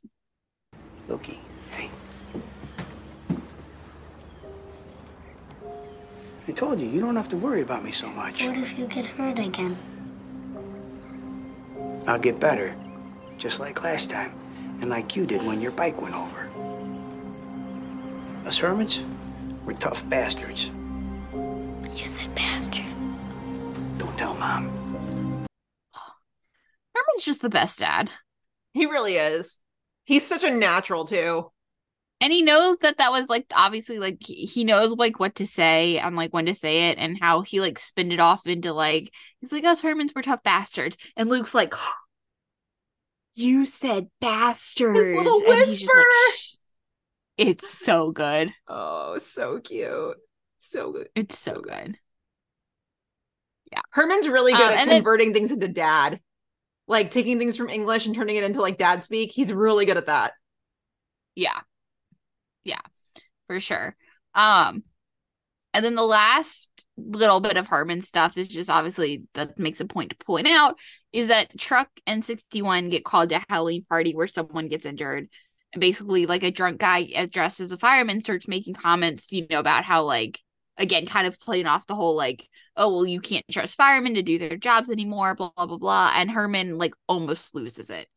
And Casey is there to remind him. It's still weird for me to see like Casey as Herman's lieutenant, because now Herman is a lieutenant. I'm like, it's a little weird for me. Yeah. But Casey reminds him, he's like, listen, like it's your job to rise above it. Like, and Herman's like, okay, fine. But yeah.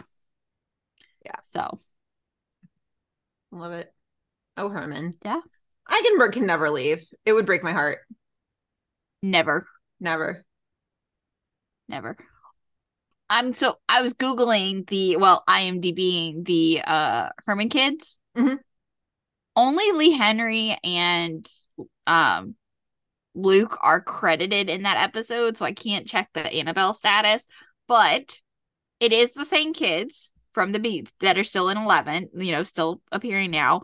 But I didn't realize they're brothers in real life. They are? Oh my god.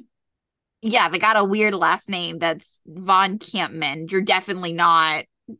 Those are definitely, they're definitely related. That's so cool. I mean, I can't say brothers. Maybe they're cousins, but you know what I mean. They're probably brothers, though. Yeah. That's so cool. Yeah. So same kids. Love that. Awesome. Yep. So next up, we've got Severide. And I feel like this might be our first glimpse into kind of like Kelly's soul and like who he really is. Yeah. This is actually one of my favorite Severide storylines. I remember like I was seeing this one. I remember this one too. Yeah, I remember this. This is one of my favorites. So Severide's shoulder is still bothering him. Vargas notices, so Sev is kind of a dick to him. Everybody's such a dick to Vargas. I did not remember that at all. Yeah, especially Severide. But with that said, Vargas is officially a member of Squad, so maybe Severide should stop being a dick. So that'll be fun. That's one of your men now. Yes. Yeah. That'll be fun. So Squad gets called out to a fire. This is not a warehouse. This is a house fire. And basically arrives to find out that it's already put out. This woman's car basically caught fire in the garage. And there's an older lady out there. She claims she's fine, but Severide recognizes the car and he's like, wait, we were just here last week. Like 2 fires in 2 weeks. Like that's a hell of a coincidence. And she's like, no, it's fine. It's fine. Don't worry. She's just kind of like brushing him off. And so, you know, he kind of takes notice of the neighborhood around him. There's gang members up and down the street, just everywhere. So he knows something's up, right? His like spidey senses are tingling. So Severide ends up coming back by the lady's house with a patrol officer, and she's still just like, no, they were accidents. It's fine. Like, you know, everything's okay. Don't worry about it. And Severide still is like, no, it's not okay. Like, no. If this storyline happens any later, this would have been like Kevin and Kim. And not some rando. Yeah. Police patrol officer. It would have been, you would have had like Kim or Kevin or both. This would have been somebody we knew. It's so wild to think like PD just did not exist at this point. Nothing else existed except for whatever was on fire. I cannot imagine a world where Med and PD did not exist. It's funny. Well, you lived in it apparently. It was a long time ago, okay? Dinosaurs roamed the earth. Yeah. So at the firehouse, Nikki comes by to talk to Shay, and she wants to borrow her house key because she wants to make a surprise for Severide and everything. And like, oh man, the look on Leslie's face, like she is just so like, she's like, LOL, really? Like, did you really just ask me for my key? She's like, no. She's like, I know that you are drama. You are the drama. Like, well, and like the fact that Nikki's like, I think my dad showing up at your apartment just pushed him away. Like, I think it's the fact that you're engaged, but okay. Yeah. Sev doesn't need all that smoke, and neither does Shay as the roommate. Yeah. No. So, oh man, just the look on Shay's face is so funny because she's like, this bitch? Like, really? So later on, Nikki stops by in just a trench coat. Nikki. And so Severide just lets her in. They go right on up to the bedroom. Shay is giving him this face of like, are you, what, really? Like, yeah, really? We just talked about this. And they get into the room and like shuts the door and everything. And she's just like, don't you want to help me take this off? And Sev just goes, I was engaged once too. Cut to the door slamming and her walking out of the apartment and leaving. But this is the first time we find out about Severide being engaged. That's true. That is very true. But like, we literally, that's all you know is the one sentence. Severide was engaged before. This is also a very like mature adult move from Severide, especially for this early in the game. Yeah, one especially because in the beginning it's like, oh no, Severide just fell back in the ways. He's taking her upstairs, and then it's like, no, he didn't let it go that far. But he actually got worse in later seasons because, like, I feel like later season Sev, like 2, 3, 4 Sev, would have absolutely fucked her with like no regard for anything.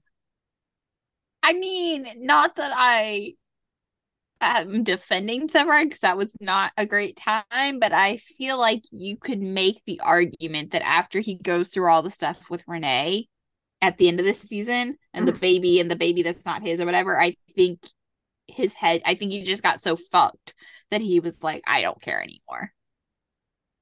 I think you can make the argument. Not saying I am making the argument, but you could make the argument. You know, you would make a good lawyer too. No, I would not. That is a good argument. It's a good point. I've just, and yeah, like I said, not defending Severide, because Severide in 2, 3, and well, yeah, Severide 2, 3, 4, 5, 5 until like midway 5 is not great. No, just Circle of Severide. Yeah. Oh, season 4 is so. Oh, do we have to cover season 4 like in its entirety? Oh, it's gonna be so bad. It's like, please, shows come back before save us from season 4. Yeah, because 4 PD is not great either. So, well, yeah. Well, wait, for Erin's gone. 4's not. No, bad. Erin's still around in 4. She leaves at the end of 4. That's right. Just because Justin dies. 4 is not bad. Like to me, 4's not the worst, but it's not great. Like I think each show has a season we don't talk about, and still for me to this day, 6 is the season of PD we don't talk about. PD 6 is the worst, but yeah, that's 6. It's 4 for Fire. It's 6 for PD. I think it might be 2 for Med. We will hold that thought until once we get through Med season 2, and then we can decide. Yeah. If you have thoughts on that, please let us know. Like what is the one season of each show that you just don't talk about because it was terrible? Oh, it's that bad. Yeah. So yeah, Nikki storms out. They end up getting called back to the old lady's house, and a Molotov cocktail basically got thrown through the window. And so she got roughed up by it. She got injured. And all Severide really says, like, they're wheeling her into the ambulance, and he's like, wait, I need a minute. And he just says, he's like, are you going to tell me what's going on now? Like, genuinely concerned. He's like, I'm not going to go to the cops. Just tell me what's happening. Like, so I can help you. So that's who Severide is. I mean, as you know, tumultuous as his past is, as crazy as, you know, his demons are and the way he acts, he's just a genuinely good guy with firefighting in his DNA. Yeah. The best. The scene, I feel like you said, this whole storyline just really, I feel like, said a lot about his character. This right here is who Kelly really is. Yeah. The reason why we put up with the Circle of Severide for so long. Yep. So he shows up he finds the guys who have been harassing this old lady, and he shows up to the house and basically threatens them and is like, that's my aunt. Don't touch her. And he's like, that's my aunt. And the guys are like, really? Yeah. And the threat works. And then the next shift, Bowden's like, so Nikki has quit and broken off her engagement, and she's traveling throughout Europe, which really, I think Megan left to go play Sutton, right? The Bold Type didn't start till like 2017. Really? Was it 17? Yeah. Oh shit! And this is like 2012. Oh, sorry. I was still trapped in Med timeline where the show started in 2015. What did she go do in 2012? I forget that when we go from Med to Fire, we're going back in time. Yeah. I don't know. I can't find anything specific, but yeah. But it's like, oh, bye, Megan Fahey. We hardly knew thee. See you later in 5 years. Yep. Man. Yeah. That's it. Severide. Oh, Severide. Gotta love him. Yeah. He'd better come back.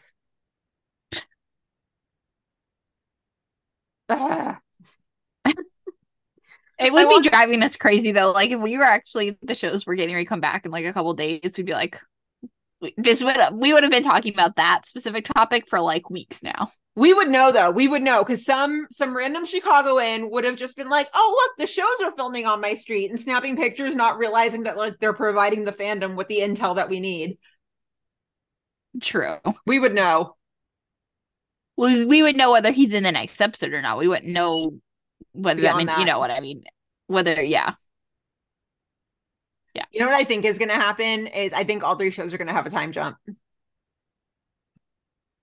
They're going to have to. They have to. I cannot act. I mean, like, just because of the fact that people are going to look a year older. Yeah, they're all going to jump time. I think PD is going to time jump and Haley and Jay will have gotten divorced. Yeah. And I will probably ugly cry on FaceTime once again. But that is what I think will happen. Hopefully we don't have two in the same night. It's gonna be crazy. It's gonna be brutal. Like, as much as I want the shows back, there are some loose ends that I'm like, please don't wrap that up in a bad way. Yeah. It's gonna be I don't even want to talk about it. Don't do that to us. Yeah. Oof. Next up, we've got Casey. Take it away, please. Casey just keeps falling down into a darker hole. I know. Yeah. All right. So everyone's gossiping about the fact that Casey's going to testify against Justin. And Mouch is like, I wouldn't put my ass on the line like that. Like, everyone's just gossiping about it. And Nikki comes in and she's like, hey, Casey, something happened to your car. And he's like, what? So, like, he and everyone else, like, rushes outside. And basically they see his tire was slashed. His window was broken into. His gym bag was stolen out of his car. Casey's having a not so great day. No. And not so great day. So later on, Hallie stops by to see Casey. And, you know, they've just gotten back together. So she's like, oh, I thought it'd be cute if we had lunch. And really what she's doing is she's like, oh, well, there was always that thing we wanted to do and we never did. And basically it's hooking up in Casey's office. That's another stat we need to keep track of. How many people have hooked up in Lieutenant's quarters? Because, like... But, okay, are we talking about how many times it's happened or how many different people have hooked up? Because... Probably let's times. be real, for a long period, it's going to be Casey and Gabby. Yeah, so it would have to be how many times? Yeah, it's mostly just going to be Casey and Gabby and Stellaride. And Hallie and Casey in this instance. Yeah. Making a note. Hallie. Because I'm going to do it by couple. Casey and Hallie. That's a really, like, ballsy thing to do. Because, like, you know... If the door's locked and the blinds are drawn and, like, you know, there's noise. Also, like, yeah, like that glass is not soundproof. No way. The firehouse definitely knows what Casey and Hallie were up to. Oh, yeah. Yeah. And so, of course, when they're, like, starting, you know, their sexy time, she, like, mentions that Casey, like, looks a little worried and preoccupied, and he's like, no, I'm fine. Because, oh, yeah, by the way, Casey hasn't told Hallie any of the stuff that's going on with Voight. Rule of thumb in the One Chicago world, really in all of TV, when you say you're fine, you're not fine. Ever. So, Voight stops by to see Casey, and this is how it all goes down. Detective Voight. Got some good news for you, Casey. Yeah? What's that? Well, I heard about what happened to your car. I don't normally handle this kind of thing, but to be honest, I felt like I owed you an apology after my behavior the other day. I was out of line. So I put my guys on it and we caught the little scumbag. Then how'd you know it was him? Come here. This yours? There you go, he had it on him. And make sure nothing's missing, will you?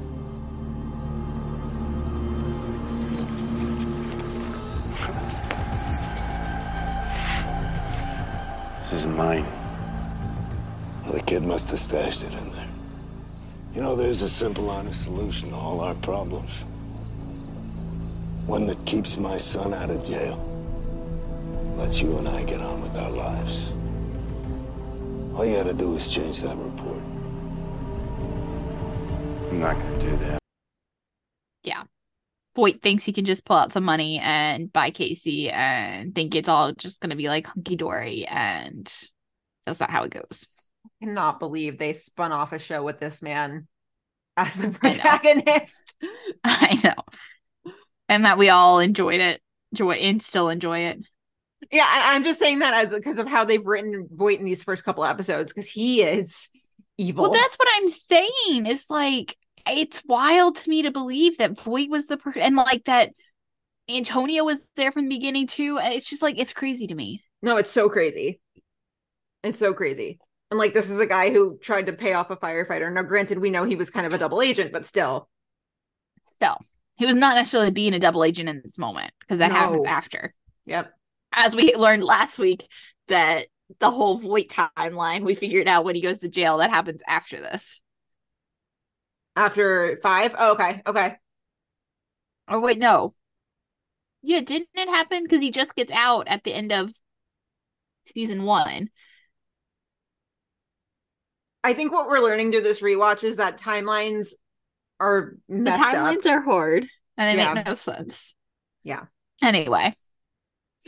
So, Casey ends up telling Gabby, he runs into Gabby in the locker room, and he tells her what happened with Voight.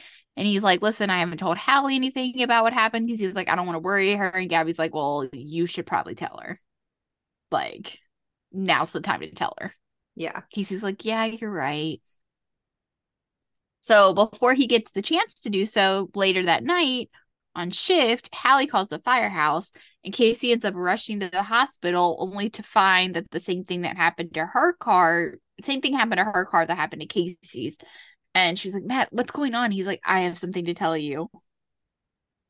And that's where the episode ends. Bum, bum, bum. So I'm trying to remember how many more episodes. Is it 2 more? Is it 1 more or 2 more? Oh, you're asking the wrong girl. With to the IMDb. But it's definitely, I don't feel like there's that many more. My perception of time in season 1, because remember, I thought Vargas was gone in like 4 episodes, and he was actually gone in like 7.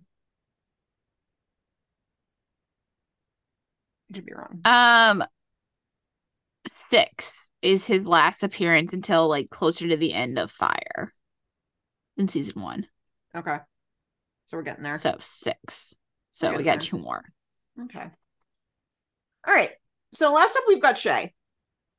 So 61 gets called out to a hand laceration. A chef basically cut his finger really bad.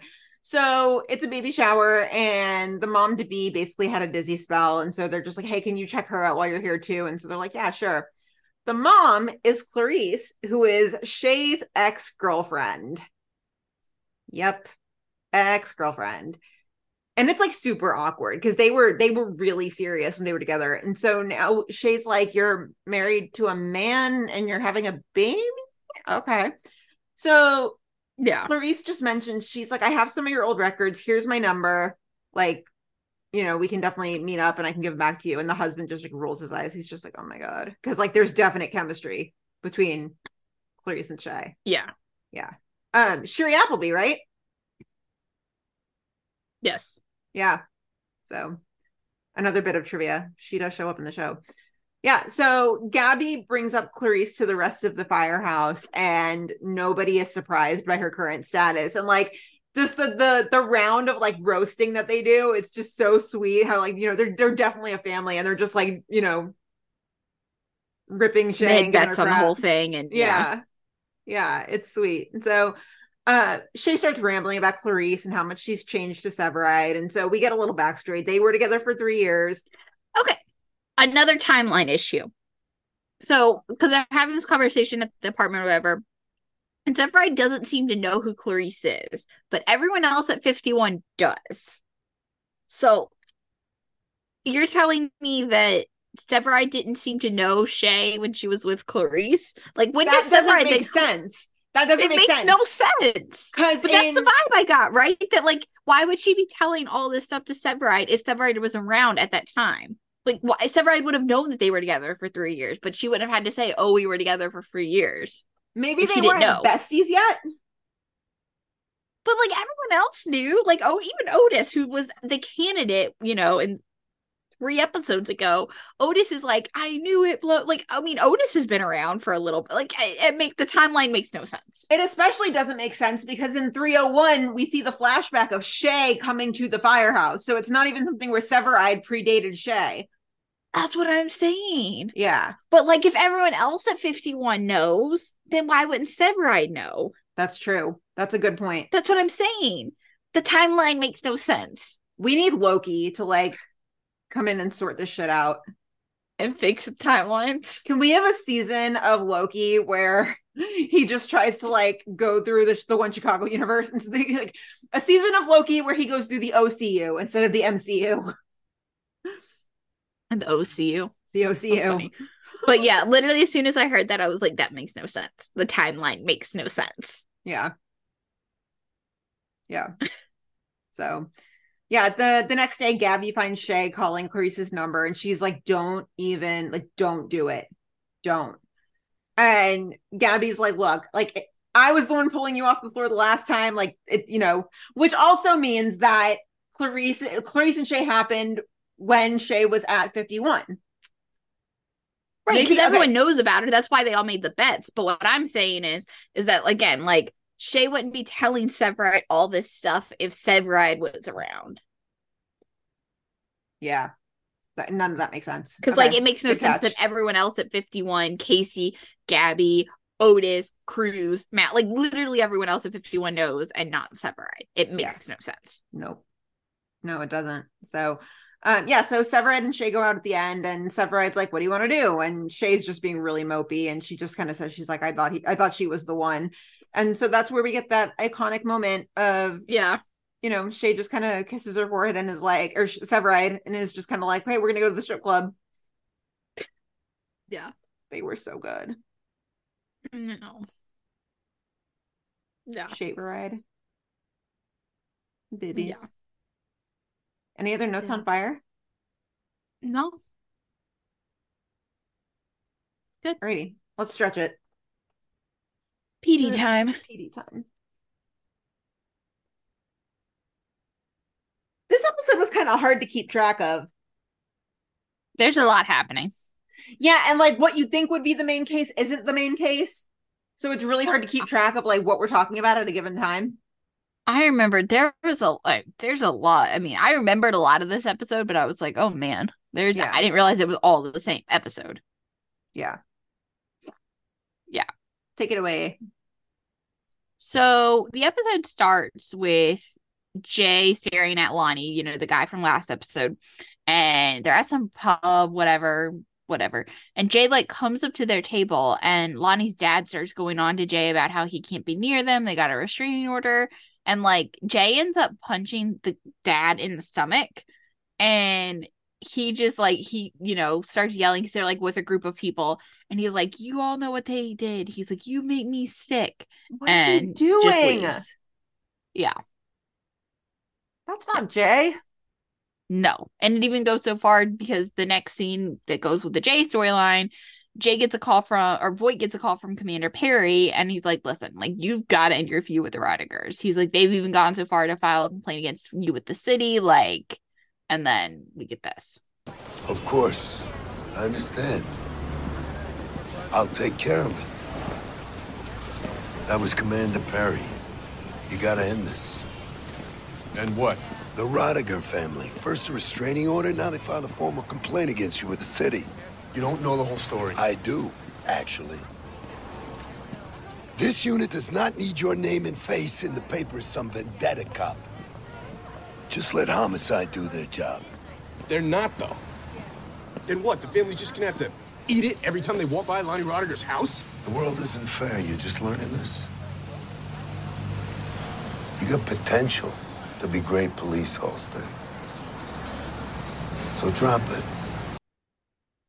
I just thought it was interesting because this is definitely the first time you hear Voight basically compliment Jay and be like, listen, like, you can be good police, like, but you've got to, like, cut the shit. Like, but basically, like, Voight being like, no, like, you could be, basically, that Jay could be something, and Jay could be, like, good at this if he keeps his head on straight. Yeah, I mean, I think once again it begs the question of why is it okay when Voight does it, but not okay when anybody else does it? But, because it's not correct in the first place, and not saying that it makes what Voight doing it okay, because it doesn't, but, like, it's not correct in the first place. Nobody should be doing it. No, absolutely not. I mean, this in and of itself is considered police brutality, and coming from Jay, it's not. Yeah, and it doesn't matter that you have a personal beef with these people. Like, no, it doesn't matter. Yeah. Yeah.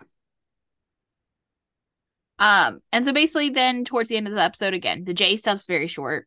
It's going to come out, but it's short in this one. Jay basically tells Antonio more details of what happened with Ben and the Rodriguers. You knew the family? He's the younger brother of a girl that I dated in high school. And his parents, Danny and Gail, they came to my graduation from academy. I still see him on what would be Ben's birthday. Me and my partner are first on the scene.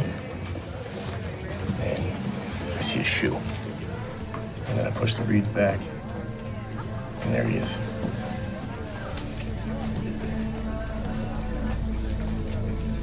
And I still see his face. I remember his dad alibied him out. But they never had anything on Lonnie? Nothing? No. They caught him jerking it outside in elementary school a week prior to finding Ben. They found kiddie porn in his computer. And secret pictures that he'd taken of Ben. You gotta be kidding me. We all knew Lonnie did it, but, you know, his dad lied, and they got a good lawyer.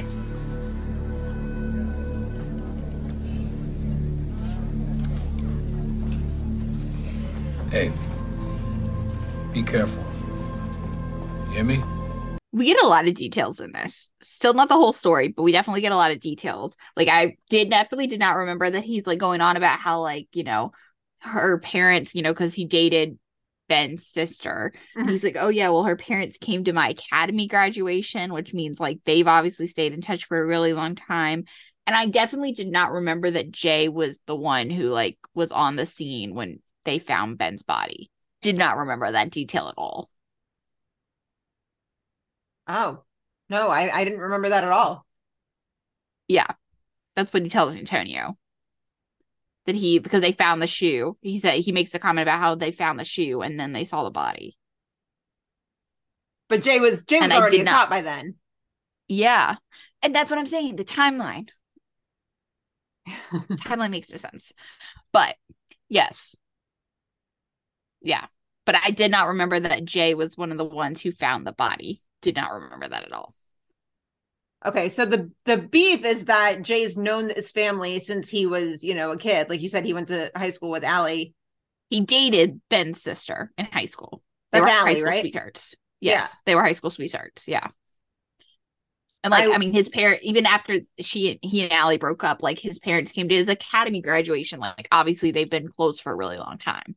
I wonder if the parents, like, I wonder if Ben's parents kind of stepped up in all the places that, like, Pat and Mama Halstead didn't. Probably.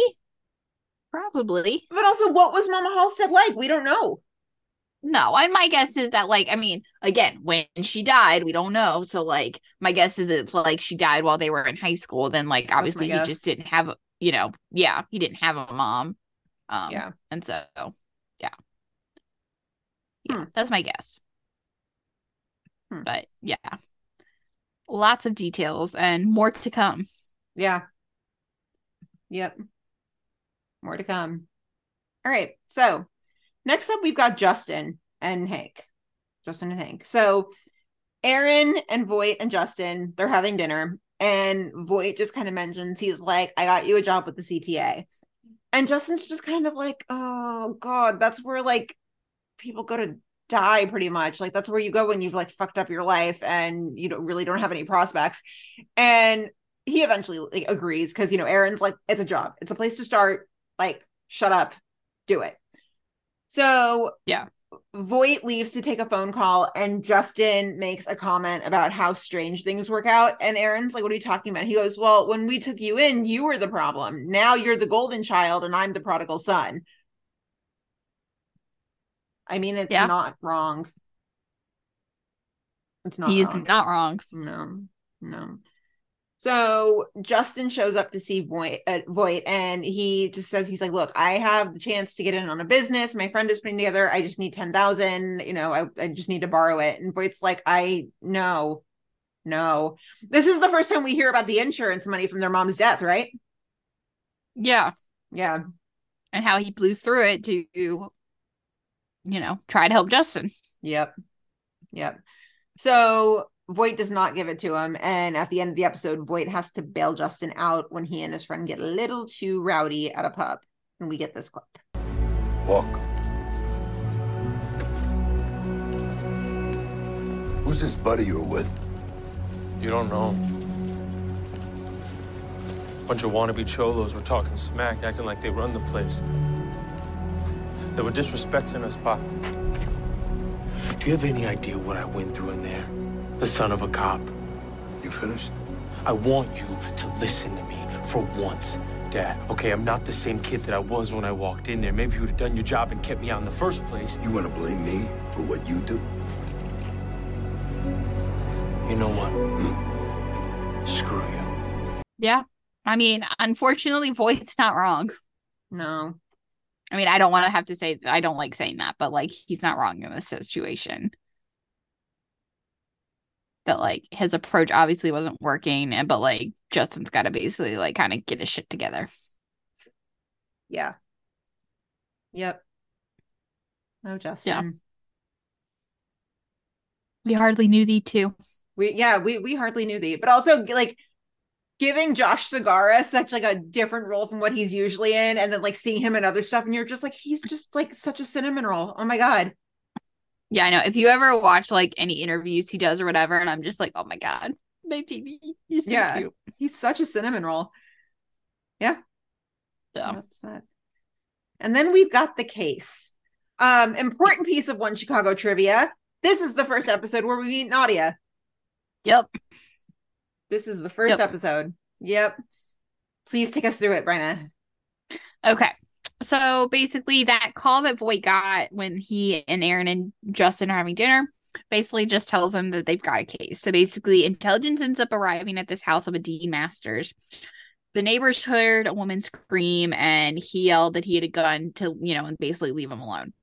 So intelligence busts in and Dean has the woman held hostage. And he's just going on about how he's got this info on a deal going down and he thinks he's being set up. And so they end up convincing him to let the girl go, but then Masters ends up killing himself before he can like reveal anything. In front of all of them. Yes. Mm-hmm. Yeah. Very traumatic. So Dean, Masters was originally wanted for stealing art, but Voight thinks he's like, listen, I think there's something worth pursuing. He's like, especially because he mentioned like that he thought he was being set up. Like, why would he be being set up if he was just stealing art? So the girl that was being held hostage gets released from a hospital. And Aaron is the one that talks to her, which was definitely the right move. Because the girl is very shaken, and Aaron, being the only girl in intelligence at this point, definitely the right move. Yep. So she mentions, because the girl is a prostitute, but it's like her second or third time. Like, she's very new at it. And she mentions that, she goes over to Master's house and he was pissed because she wasn't the girl he was looking for. And he was looking for this girl named Nadia. So they basically go visit Nadia's pimp and they find her and she's in the back. And so Adam is the one that finds her. And Adam's like, come on, well, if you come with me, like, blah, blah, blah, whatever. And she kicks Adam straight in the balls and ends up escaping. This is where that clip comes from of Jesse kicking Patty because he's got the cup. Oh my God, I just put two and two together. Probably. Oh, that's so funny. Yeah. That's really funny. And then escapes. And he has like, I know that I don't know, but guys say that it hurts. But like Adam or Patty, I should say, Patty's like over the top dramatic reaction. It's like, it's like almost like he's dying. Like it's just the moment back at 21 is what cracks me up. And he's just sitting there with like the ice pack, and Jay can't help but laugh as he sees Antonio, and he's just like, you okay there? Like, and he's like, I swear, he's like, if I'm sterile, he's like, Winnie and I want to have kids, I swear to God. And it's like, oh my God. Yeah. Oh, dramatic Adam. Yeah. So the uniforms end up picking Nadia and bringing her. They find her. Uniforms end up picking her and bringing her in. She's like basically 18 at this point, which is crazy to think about. So she wasn't even 20 when she died, because wasn't Yates season 2? Yes, she dies at the end of season 2. Oh man, so she was only like 19. Yeah, timeline. So yeah, she's only 18. And she mentions Dean, that Dean was the sharing type, and she basically gives them another name, Noel Harris. So they go to Harris's place of work. They find him dead on the floor, which no surprise. But basically, they find that he was making fake money. So they go back to Master's house and see if they can find anything that kind of goes along with that. And they find a secret room with more of the fake money supplies. So they figure out that Noel and Dean were working together on fake money. So Jin, because I didn't realize how little Jin is actually in these episodes. Every time he pops up.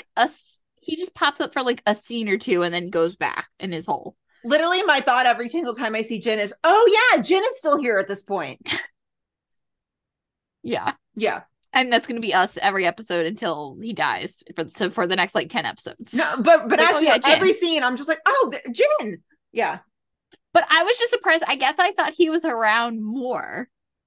I did too. But like, I guess he's not, like, he only pops it, but like, I guess that makes sense because he's the tech guy. Yeah. But still.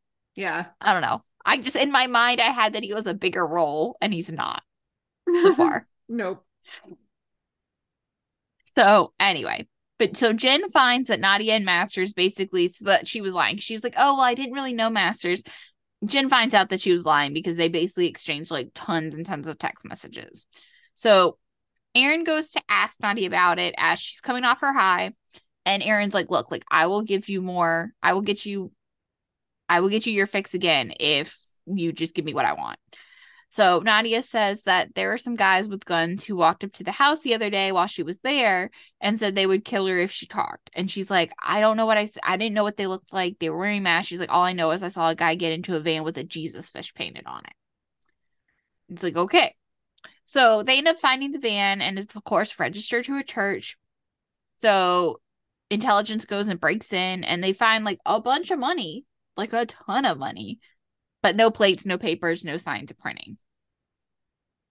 So they bring the Reverend in for questioning and they ask him about Noel and Masters. And basically what they find out is that the Reverend, so the people at the church, were contracted to do the hit on Noel by this man named Glenn Ward. And Ward, of course, did time for counterfeiting. But they're like, all right, well, we don't know how Ward, though, ties into Masters and Noel, like how they all got hooked up together.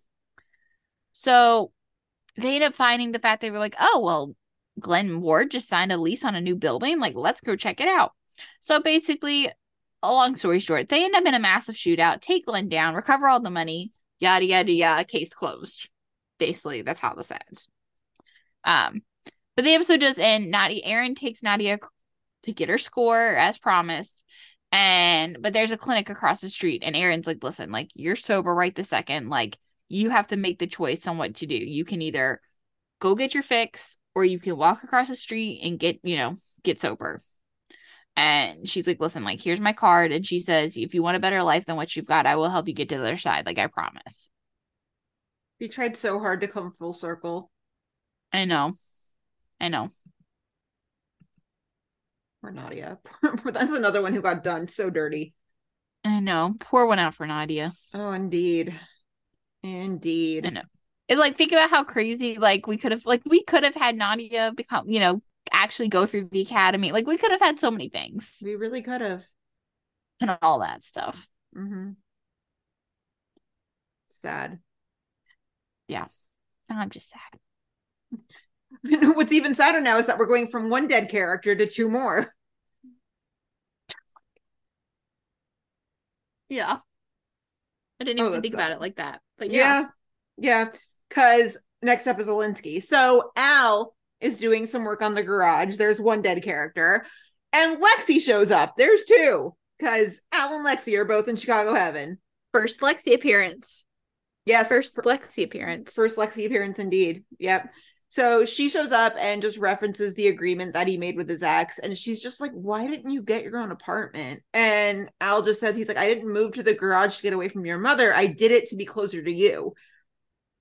And so Al walks into the 21st. Is this the first time we get the reference about the garage? I think so. Fact that he lives in the garage? Well, no, maybe not. I think so too. Because Adam makes a crack about it when I think like he's telling Al about Wendy or something. And Adam's like, no offense, I'm not going to take relationship advice from the guy who lives in the garage. Yeah. Mm-hmm. Yeah. Mm-hmm. So I think it's happened before. But yeah. So Al walks into this 21st.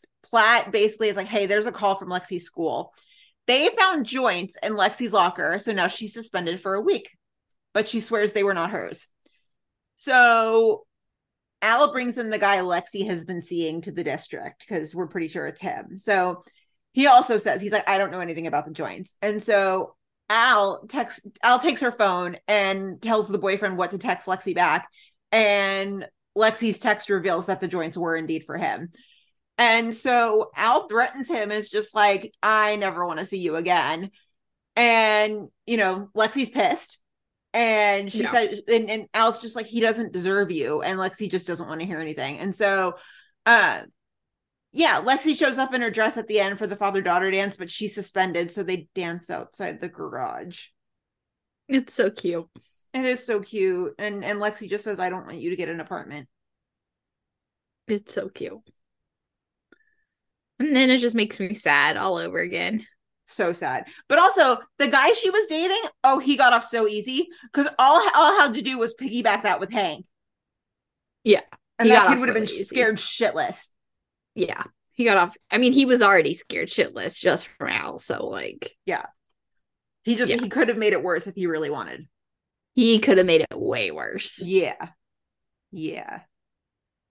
Imagine being Lexi and having your dad and Uncle Hank. Oh, man.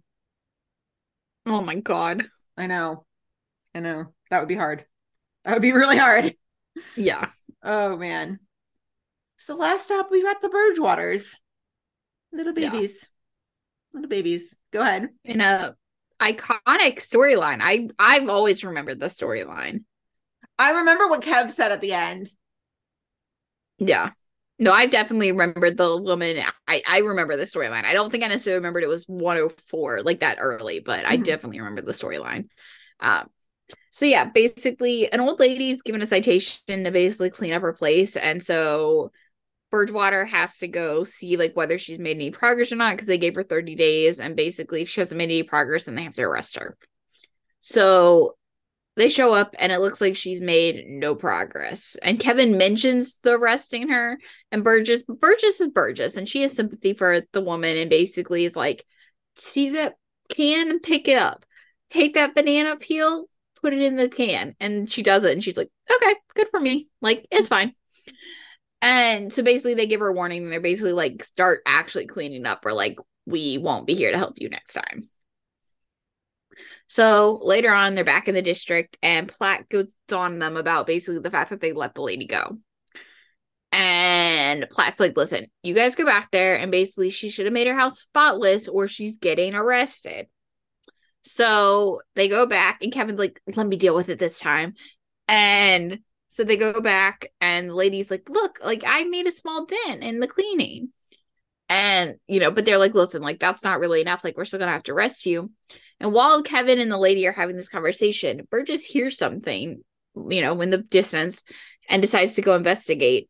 And basically what she ends up finding is the woman had kidnapped a child and held him hostage. And I forgot about this one. Yep. Yeah. No, I didn't remember. I remembered this one. Because it's like crazy. It's like, oh yeah, a hoarder situation. And it's like, oh no, it ends up with the child being kidnapped. Yeah, no, definitely forgot about this one. Yeah. And basically, you know, later on, as they're heading out of the district for the day, Platt gives Burgess and Atwater congratulations. But Burgess is really feeling down about it. She's like, what if they never found him? Like, what, you know, if I let her go, you know, we weren't planning on coming back. Like, I let her go and we weren't planning on coming back. And Burgess says, you know, sometimes I think I'm too nice to be a cop. And Kevin's like, you have a big heart. Don't apologize for that. I'm glad she's turned that into an asset. Yeah. Because she definitely has. Mm-hmm. Big time. Yeah. I miss her. That's the Bridgewaters. Good stuff. Yeah. Yeah. Quick stuff. But yeah, it's like, again, the early episodes of PD are like, everybody's got something going on for the most part. A lot of them do. Not all of them, but a lot of them. Yep. So. Yeah. Any other notes on PD? No, just, I mean, another good episode. Yeah, we're gaining momentum as we get through these first 4 episodes. Yeah. It's good. Yeah, that's about all we've got for today. I don't really have anything profound to wrap it up with. I'm just kind of like, yeah, that's episodes. A solid round of episodes. Yeah, solid. So yeah, that's about all we've got. So as always, you know where to find us: Facebook, Twitter, Instagram, Tumblr, TikTok. Meet us Molly's everywhere. Email us anytime about anything. If you've got thoughts about these old episodes, please do message us. Let us know. Yeah, we're around for sure. Yeah, it's not like we're watching on Chicago on Wednesday nights, y'all. So yeah, hit us up. Send us an email anytime. Gina Z. No, I was about to give you my personal email or my Twitter. What was I about to do? Okay, wait, that's not even my Twitter. Whatever. Okay, meet us at mollys@gmail.com. That is our email. I didn't think about that. Yeah, meet us at mollys@gmail.com. Yeah, so I don't know what we don't know what we're doing in the next coming weeks. Not this coming week, but next week I am going to Europe, so we will not have episodes in that time period. Just stand by, keep an eye on Twitter. We'll let you know what's going on there. Follow us individually on Twitter. I'm at Gina Watches TV. Bryna? I'm at Bryna K13. And yeah, that's about it. So everybody have a great week, and we will see you later. Bye.